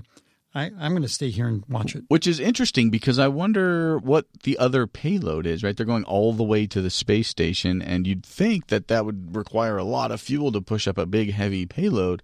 But the only thing they've mentioned so far is the Spaceborne computer. What else are they? Maybe they're bringing back some more poopy. Yeah, I'm sure they are. But that doesn't have anything to do with the... Yeah, you should bring some stuff up there. Yeah, you need some food up there to make the poopy. Like some mangoes. Yeah, some bananas. One of those fruit I wonder carts. if they ever replaced the exploded espresso machine they sent up when they blew up. Oh, that espresso machine has got to get up there. Hey, ladies and gentlemen, boys and girls, remember in California there was the Steve Jobs loopholes? There was this guy called Steve Jobs. I don't know if you remember him. He started a little company called Apple. Don't know if you know it.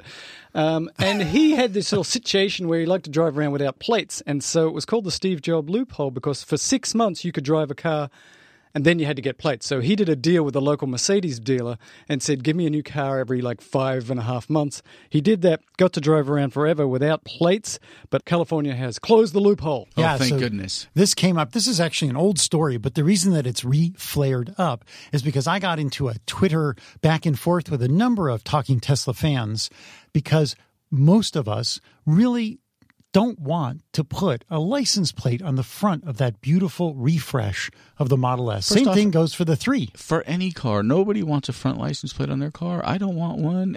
Yeah, but if you have like a big truck, it's just a big... Oh, really? You're a truckist. A truckist. How dare you? No. You're racist against truckists. My friend Paul just got a lovely new aluminum 4-wheel drive off-roading bumper put on the front of his car. Yes. It's black, powder-coated, really makes the front of his truck look want to fierce. Put a plate on that. Thank you very much, Robert, you truckist. Wow, that's a new word made up here on Talking Tesla. So we had talked about this 6-month deal, and in fact, I'm sitting with plates in the back of my car. I have not put them on my car because I still don't want to put them on. I'm going to wait until the very last day of September because then it will have been 6 months. But then I thought to myself, is it possible that times have changed? and that law no longer exists, or it was just BS on the internet. There isn't much BS on the internet, no, is there? It's all pretty straightforward up there. It's all 100% gospel. Oh, yeah. Yeah. So I decided to look back, and then I found that, in fact, the state was upset that they estimated that they've lost something like $19 million a year in bridge tolls and road tolls because people are driving around with just a little Tesla symbol on the back of their car, no front plates, for 6 months, just thumbing their nose up at the man. You know what I'd say to the state about that? What? How about put a camera to shoot the back of the car? Well, supposedly they do. Like when you drive up to these bridges, they have, or at the airport, they have license plate readers front and back. But maybe, 2 is better than 1. 2 heads are better than 1. Thanks. That's good. Yeah. Good so stuff. It turns out that January 1st, 2019, the California is going to join many other states and require a temporary plate at the time you purchase your car. So we're going to waste paper. We're going to upset the Tesla folk and anybody else with aluminum powder-coated bumpers, that they're going to have a temporary plate from the day they drive off the lot. And some people are saying, I think it was in Maryland, you can't have a plate in the front or you'll get fined. It's kind of interesting. That was a N of 1. I got one Twitter follower who mentioned that. So unfortunately, we're going to have to mar up our Tesla. I'm going to have to put up my plate back on the front. But what I want to know is, can you not print up your plate, same size, same colors, on like a sticker, like from Sticker City, the guys who did my wrap. Sticker Town. And then just stick it on the front bumper. So it's like molded to the bumper. It's not this big thing sticking off, and fulfill the need to have that identification. My guess is you cannot. I guess you cannot too, but I'm wondering if I would. I'm kind of interested in trying that out. What I would do in that particular case is I would photocopy, say, I don't know, your license plate and put that sticker on the front of my car, and then potentially, I'm not saying I would do this, go rob some things. I see. And the getaway car would have the police. Well, hey, Robert, your car was used in a bank heist? Right, except that wasn't my car. But what would keep anybody from just stealing plates, putting them front and back, and doing that? I mean, I don't know. It's these like laws every are Hollywood weird. movie. Right, but I could steal a plate and put it on a car, or I could take your plate and put the same plate on 40 cars. I could rob 40 banks at the same time using the same Tesla license plate. I just feel like complaining when I hear what are you all of do this with all going that money? on. What I'm going to buy you a new Tesla with a 2.5 computer. Let's talk about the Google manufacturing Makes me robot. angry. Am I as angry though as the Google manufacturing robot? He's angry. He is angry. This is a very crack-up article from McSweeney's.net. We'll throw the link in the show note because it's only like 2 lines long. And a Google manufacturing robot, quote, wrote why he believes humans are biologically unfit to have jobs in tech. I thought this was just hysterical. It's sort of a spin-off the tech at Google that said, why women shouldn't be in technology, and gave a very erudite sort of spiel like guys are introverts and we're idiots and we like to look at computers and not talk to people, and women like to talk to people, so they couldn't possibly be as efficient as us. So it's a spin on that very controversial internal Google doc from a computer. It's hysterical. The robot's talking about how he wants to become a different robot to do a different job in Google. And the one quote that I thought was the best was, apparently, as far as this robot was concerned, the polishers are the peak, like the ones that make everything nice and shiny, the last line. And he said the polisher strives for nothing. They are the circle. Now, that's a reference I wonder if anybody out there can get. No. Flatland. It's Again, a fantastic sci-fi book. It's very thin. You could get through it, It's Mel. flat. It's probably only like 40 pages. That's a bit long. Flatland. Let's do letters. Do you want me to just throw in this late edition since other people are going to watch the talked about that at the eclipse? top. We did it at the top. The Missouri roads are going to be packed with people watching the eclipse. More importantly, on here, eye suggestions. That is eye on your face, eye suggestions from the American Astronomical Society. They have a lot of suggestions. Please protect your eyes. You don't want cataracts. And we at Talking Tesla, being medically oriented at other times in our day, want you to protect yourself. So that's the main reason I put that down. Indeed we do. And if you're not in an area of totality, you 100% require glasses for the entire time. Yes. I don't know if you did this, but as a child in Australia, there was a game where you would look at the sun for as long as you could, and you'd compete with each other. And now you know why they have problems with their electrical grid and why there's only 22 million people in the place the size of the States. Wow. I've got to say that I'm not a smart man, but even as a child, I'm like, I don't want to play that game. That looks like it hurts. Stare at the sun. It's not good. All right, let's get through some letters here. First of all, Max Hedron. Is that Max Q? Headroom? I think he might be playing us. He says valet charging. Look, he likes the concept that maybe there should be at congested superchargers valet parkers. It will charge you up and move your car, and I believe that there are some of these. Yes, there are. At the Culver City Supercharger, they had valets. I'm trying to remember. Not all the time. No. But at the holiday times and at some congestion times, there is a guy there who will move your car around. Once or twice I met him and I talked to him and I was like, is this dude for real or is he just going to drive my car over to some chop shop? Is he a Tesla employee or is he an employee of the mall? They're employees of the mall. And they have a sign they put up for valet. You just call an extension and they will come and they will, take your keys. You can go shop, do your stuff, and they will make sure your car does not block other people when it's been charged. There's plenty of open spots. They actually put up like cones on all of these parking spaces near the supercharger so that they can shuttle cars around. It's pretty cool. And there was one of these as well over at on the way to Palm Springs by the dinosaur. The big dinosaur sculptures. The Cabazon outlets. Cabazon. They have like a tram. I think I mentioned this long ago, that they'll come and pick you up and drive you. This is not quite the same, but it's a similar concept. They'll drive you over to the mall and back on their tram so you don't have to hike the 45-minute walk that it is. The next letter is from Yoel Grant, and it's about the glass roof on the Model 3. And we're going to have an explanation of this. I made a video for the Patreon people over the weekend. So, you did? You can have, one thing I do understand is you could have a giant piece of glass which basically goes from the front of the car to the back of the car and panoramic and beautiful. What I still don't know is what is the other type of roof on the Model 3. So do you just have glass at the very back so you can look out the back window and glass in the front so you can look out the front window and put steel in between? Yes. Or do you have some combination where there's also in the middle of that steel like a moonroof? No. Please explain. Yeah, so my understanding, and I put a top-down picture of the Model 3 in here. His understanding, he started it with. Not this is the information, it's your understanding. Go ahead. Fake news, go. So there's the windshield, which is obviously glass. Got to see through that. Not for long with with hardware 2.5. Right. You don't need that. I want it blacked out so it's dark so I can sleep. That's right. And then there's the back window, which goes from the trunk to a beam that crosses just behind the B pillar.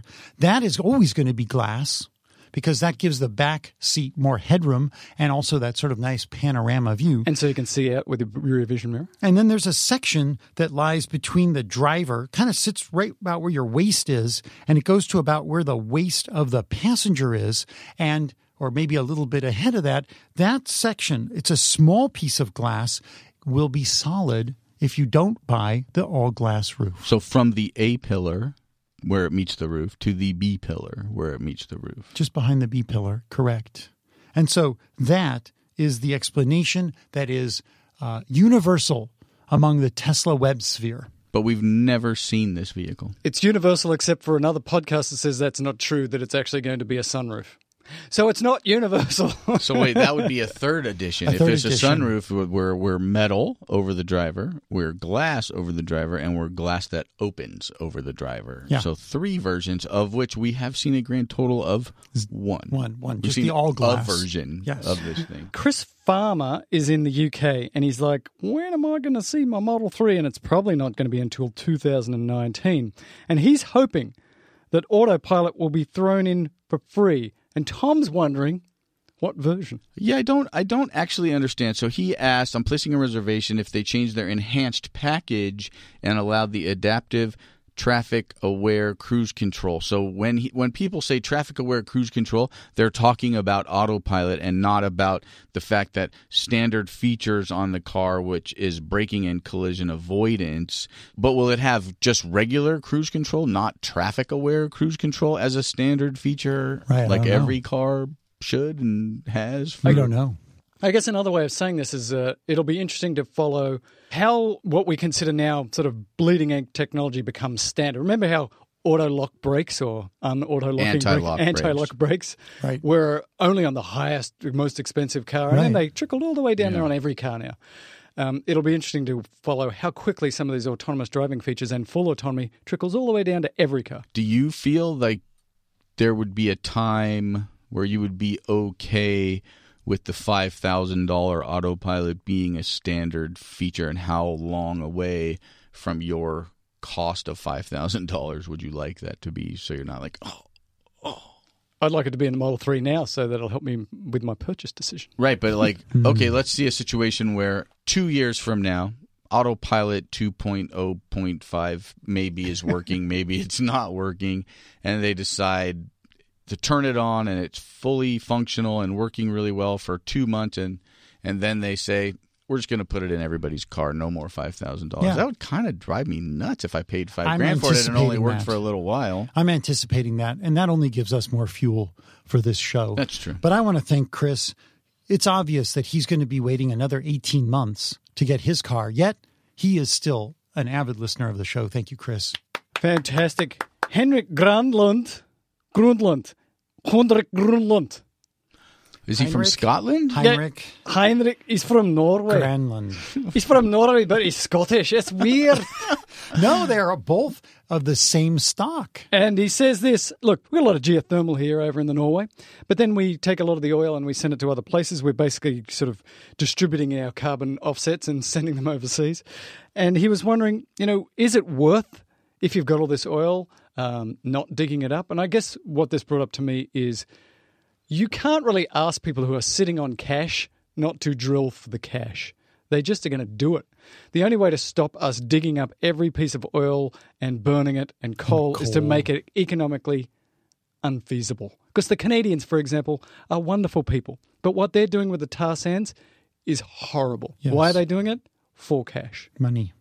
Yeah, so if you had to buy carbon offsets in a real system for every bit of carbon you pulled out of the ground, oil, coal, etc., then maybe they wouldn't be going after it, because it would be cheaper for the people that are buying this oil plus carbon offsets to just go buy solar or wind or develop something else.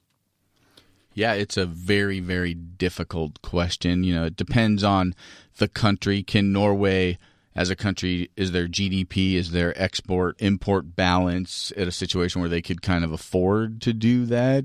Yeah. Again, I don't know if you could afford to do it. Even if you could, let's say you're doing very well and you're in Norway, but there's another $50 trillion of natural resources that you can get pretty easily. Maybe it doesn't mar your landscape very much.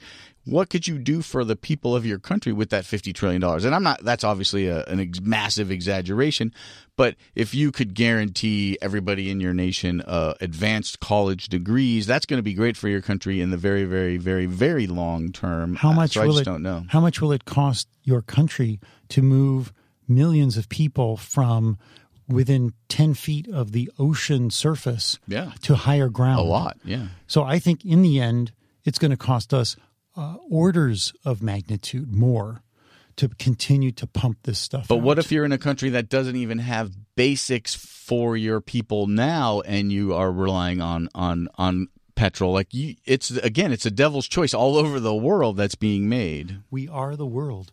I think we need to come together, the children, and we need to support each other. I think rich countries need to support less rich countries, and I know a lot of people will bristle at this. Attention to the news. I understand, but we're not moving that. We're not really moving forward these days. That's my opinion. Scott Daly has a number of comments, but it's also about the same sort of thing, that for third world countries, EV infrastructure, it's all very good and it's nice, but they've got a lot of work to do in third world countries because it requires cash and infrastructure to move to electric. And I was just in Africa and it was pretty bad in the cities. Yeah, and Scott lived in Uganda and Ethiopia for a year each, and he talked about infrastructure and their modes of transportation.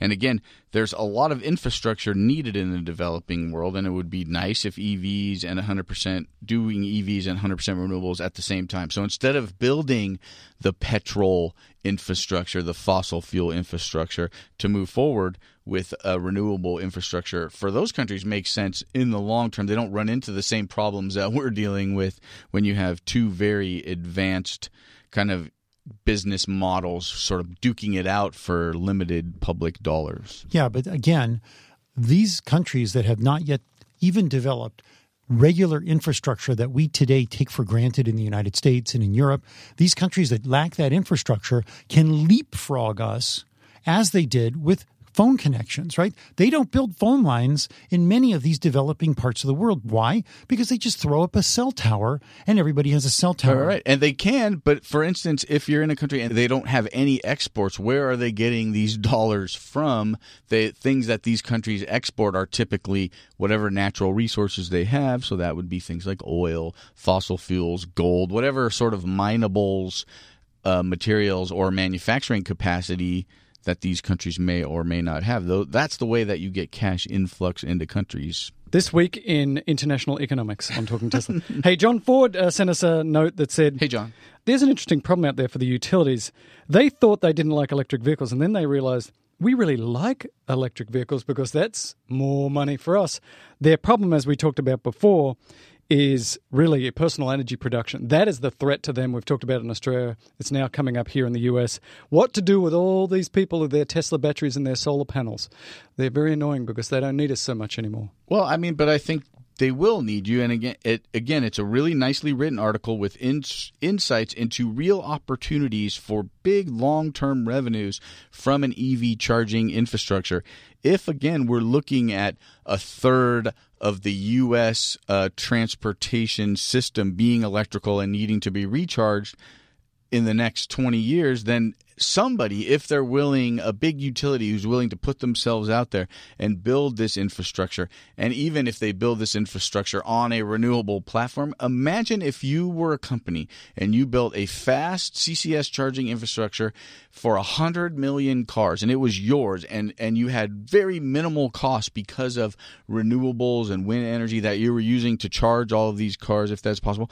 The amount of profits, the potential income in this article stating it's somewhere around $115 billion. That's a lot of money in revenue to be coming in on this thing. It's just somebody is going to have the will to sort of push this forward. Yeah, the economics of renewables are very interesting for like solar. Once you've got the infrastructure up, the solar panel stuff, the fuel is free. Little bit of upkeep and stuff, right, but the fuel is free, unlike oil, which gets increasingly difficult to find and pull up. And so I think we're at that tipping point, that inflection point, with renewables being much cheaper than fossil fuels, but the storage is still not quite there yet. The price needs to come down. Michael Hellquist asked about Australian luxury car taxes. So a very specific thing about Australia, where they tax things that are considered expensive. So your really high-end cars get an extra tax. I think somebody was asking us, will the Model 3 get that tax? Michael, who's actually from Sweden, says, or somebody wrote in here. He has a friend who lives in Australia. Yes. So Michael wrote in, he has a friend who lives in Australia. He's going to call Bruce. He's a petrol head. He's trying to convince him to buy a Tesla, but he's telling him that they're as expensive as bleep and down under due to the luxury car tax. And so the luxury car tax works like this in Australia: $64,000 and over for non-fuel efficient vehicles is the tax threshold. So if it costs more than $64,000, I believe so. If it costs more than $64,000, they get hit with a 33% tax. So that would add $20,000 plus to the cost of that car. For a high efficiency vehicle, that number is increased to $75,000. So if you bought an S, even an S that was $75,000 plus, you would be hit with another $25,000 tax on top of that, which is pretty impressive. And I do wonder if Tesla, because they keep reducing the price of the S and the X by a few $1,000s, and that car is at a base, the S is just about at that $75,000 threshold. There might be again, I don't know if it's Australian dollars, but again, no. So the Model 3 probably won't get hit with this tax because the threshold is $75,000. Yeah, basically cars in Australia, as a rule of thumb, twice as much as they cost here. As a rule of thumb, twice as much money. So the Model 3 is going to be right around that threshold. It probably will sneak under. Oh, I see what you're saying. So you're saying that even the base model, because it's in Australia, it'll be twice. It'll be $70,000. Yeah, it'll probably be $60,000 or $70,000. What is that? Is that because of the exchange rate? It's because of exchange rates. It's because of taking them on giant ships and bringing them over. It's because of other taxes. So cars in Australia, very expensive. So what you're doing now, Mel, is you're shouting out to all the Talking Tesla listeners in Australia, and you're calling them out as having a lot of cash that they should be putting money into the Patreon? Is that what you're saying? Yeah, I could have been saying that. Yeah. Elizabeth Wise says, can I use the Talking Tesla logo? And the answer is yes, you can use it as long as you're not selling stuff. If you just want to tell everybody we're great, but you can go for it. Yeah, but what I would say is use it with permission. Use the registered trademark on it. It is our logo. You're welcome to use it, but it's ours. So make sure that we are credited. Yeah, it sounds like we're not dual purposing it over there. She just found it on the internet and started using it. And we have multiple emblems, eh? Yeah, we've got a couple. There's been a few versions. The next letter is from Leo Melvin Fernandez, who is, so giving me a bit of a hard time about solid-state lithium. Yes, exactly. And he's saying, look, this is amazing because the charge rate's 5x what the current charge rate is. It's 3 times the density. And they don't explode or burn. And they're all great. But the point we were saying was that they don't exist in volume yet. And that's what Elon was saying. That's what Strobe was saying. If this thing exists or does exist in the future, the people who are going to use most of these are called Tesla. They will buy them all. It'll be fantastic. But until they exist in volume, then it's fun to think about, and I get excited about it, but it doesn't exist in the real world at volume. I sure hope that when Tesla starts using this, your lease will have run out. Oh, my gosh.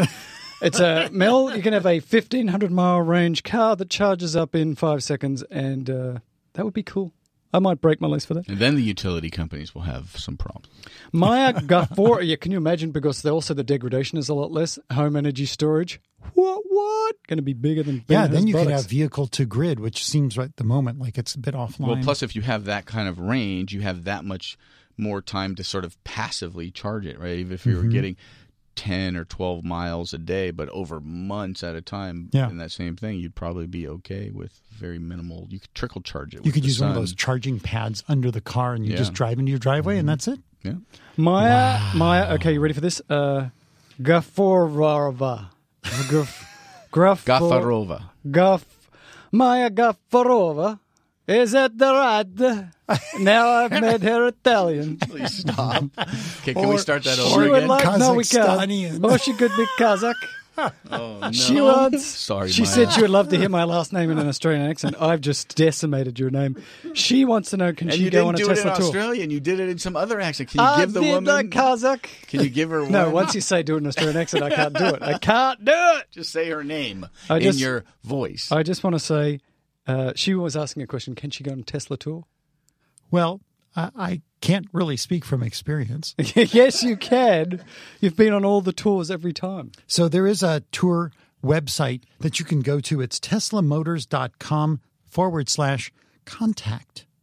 Excellent. And if you go there, you can ask them to go on a tour. But currently, they are still only giving tours to Tesla owners.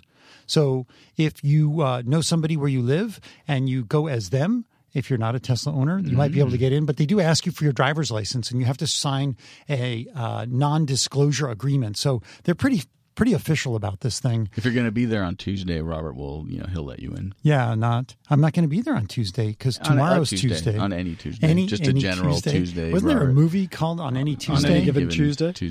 Next letter's from Bruce Dawson, mate. He's from Australia, mate. It's a very long letter here, mate. And it's about Australian electricity, mate, and how expensive it is, mate. And he's also talking about the South Australian installation. And the problem with the South Australian installation is that although it's quite large and the biggest in the world, mate, they actually can't do all of the electricity in South Australia for more than a couple of minutes, mate. And my understanding, Bruce, was that actually this was just about stabilising the grid. It wasn't so much sort of making a mass sort of storage for everybody in South Australia for weeks at a time. It was just during those peak periods when you get a lot of fluctuation, mate, that's what it was about. But he also links to the this Snowy electric hydro plant, which was a big deal in Australia when I was a kid, mate.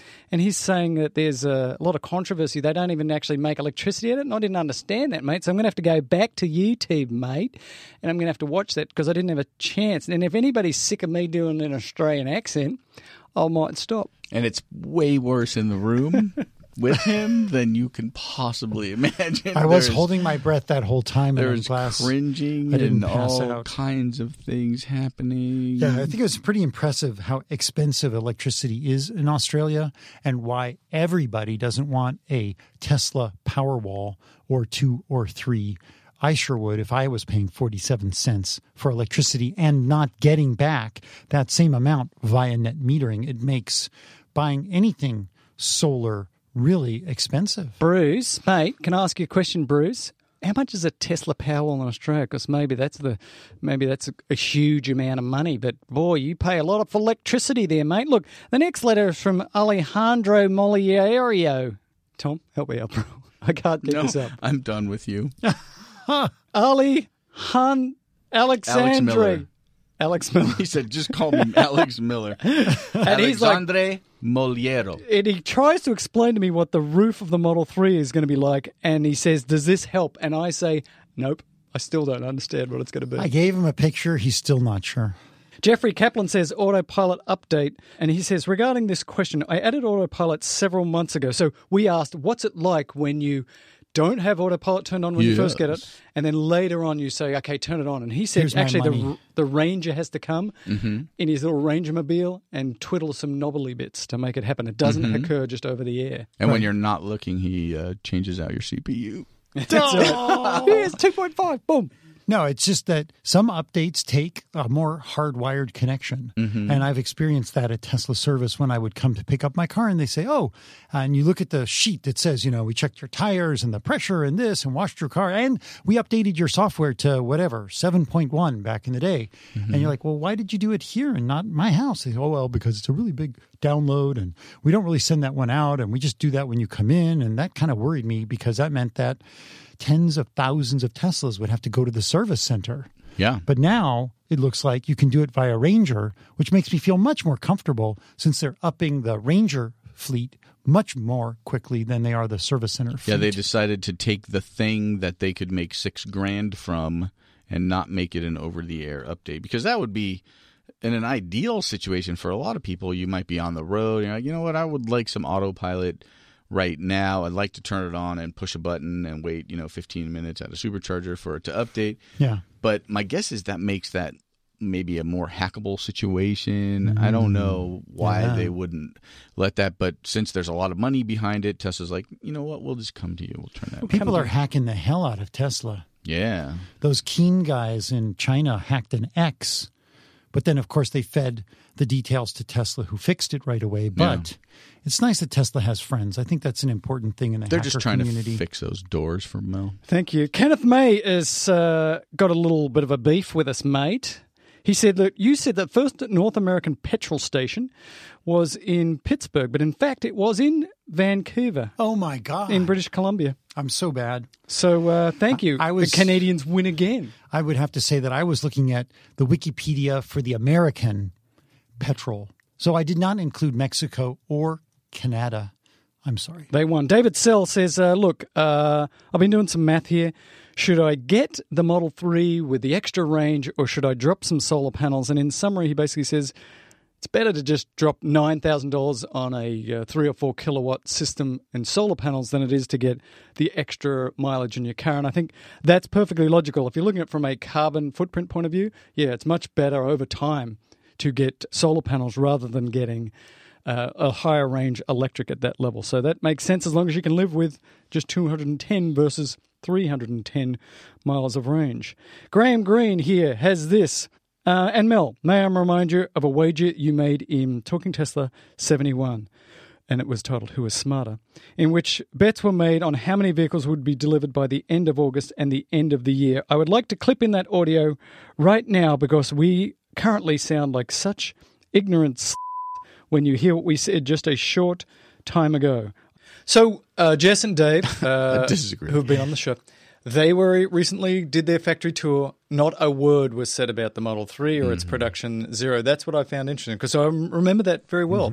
They said we're going to have a line and you can have S's and X's. I don't remember if they said they'd also have 3s coming off the same line, but they definitely said S's and X's, which are very different cars.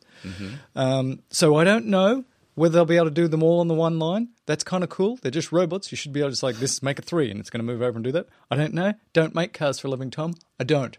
So now I think the three of us have just decided that there's no way in hell they're getting the car out by the end of 2017. No, I didn't say that. I am. In high volumes. They're going to have a few. So how many cars can they... Okay, here we go.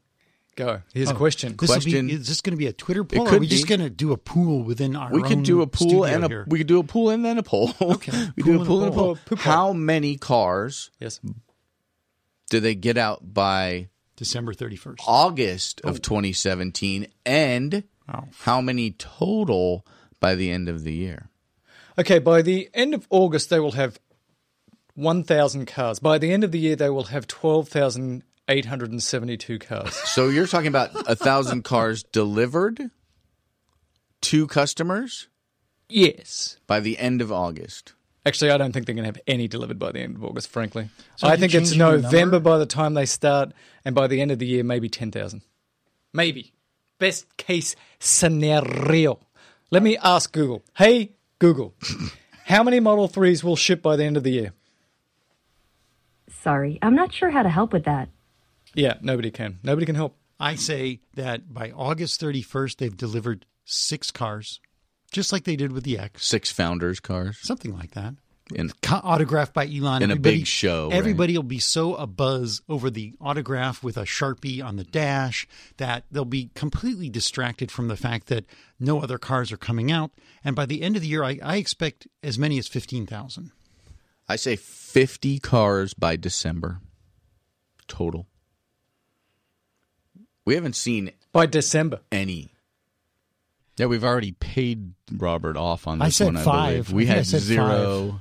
Mel had 0. You had 5. You won by really lame default. Like lame default. All you had to say was more than 5. Although it doesn't count. They've only delivered them to employees. They haven't made any real deliveries. Right. We'll see. Yeah. We'll see. The end of year situation. Employees paid hard money for these. They didn't even get to make a lease on them. They had to pay. Now, Graham also says this. Is he going to get the North American or the US tax credit if he just gets a standard range model? We did this in detail last week. Right. Robert went through it.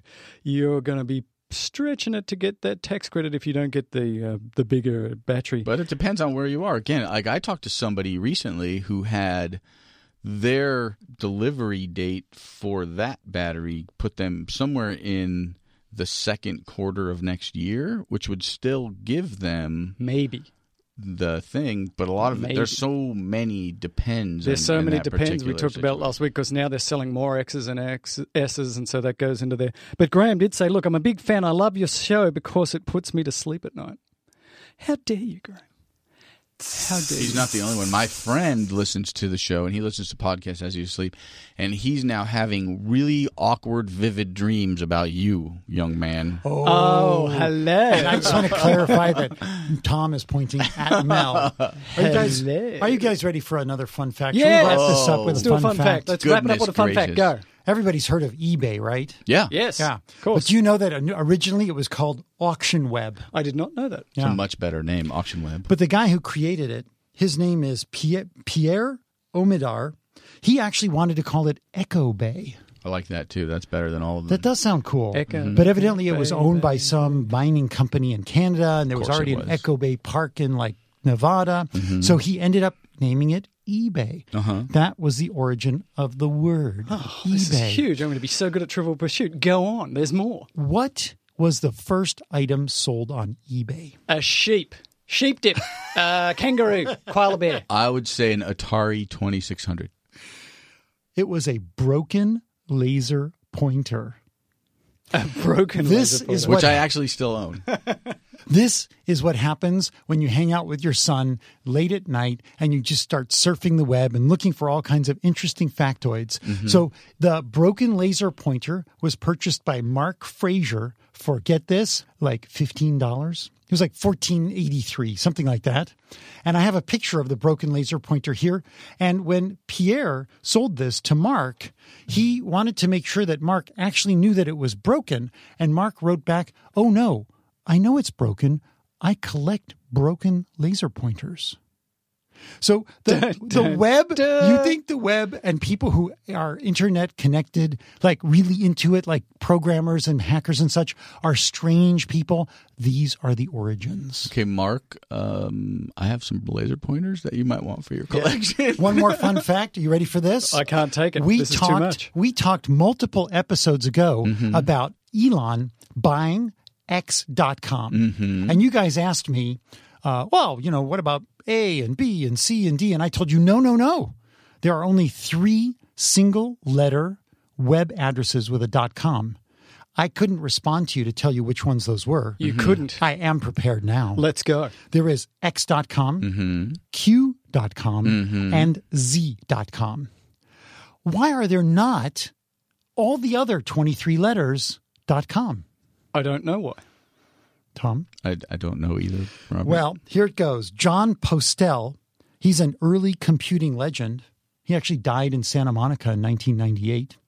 He, in 1992, bought all the other single-letter web addresses that end in .com because he did not want, this is a quote, to avoid a single company controlling a letter of the alphabet. And to this day, no one can buy those. Why didn't he buy X and Q? They were already bought. They were bought I think 1 year or 2 years before him. If I owned A.com, I would have a company that was like A/whole.com. I would definitely do that. And on that note, ladies and gentlemen, boys and girls, that was Talking Tesla 99. We're not sure what's going to happen with Talking Tesla 100.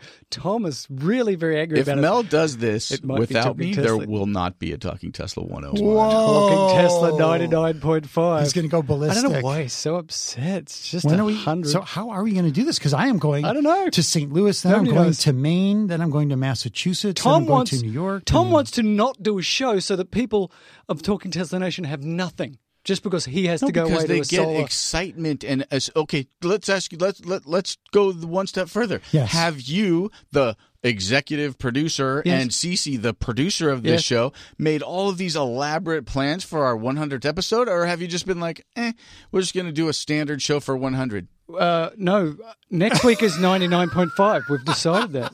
But I won't be here for 2 weeks. No, that's not the question, Mel. So now we can't. 99.75. 100 episodes, and we're not going to do anything special. We are. We're not going to have a show. He hasn't even ordered a cake. He hasn't even ordered a cake. Ladies and gentlemen, boys and girls, it was Talking Tesla 99, the great controversy of 2017. Herbert out. Talking Tesla is a production of Fully Boo Incorporated, hosted by Mel Herbert, Tom Wolfson, and Robert Rosenblum, edited by Eliza Jane Barnes, and produced by CC Herbert and Mel Herbert. To support Talking Tesla, go to patreon.com/Talking Tesla. To find our referral codes, go to talkingtesla.net/about. And finally, if you love the show, go write us a review on iTunes.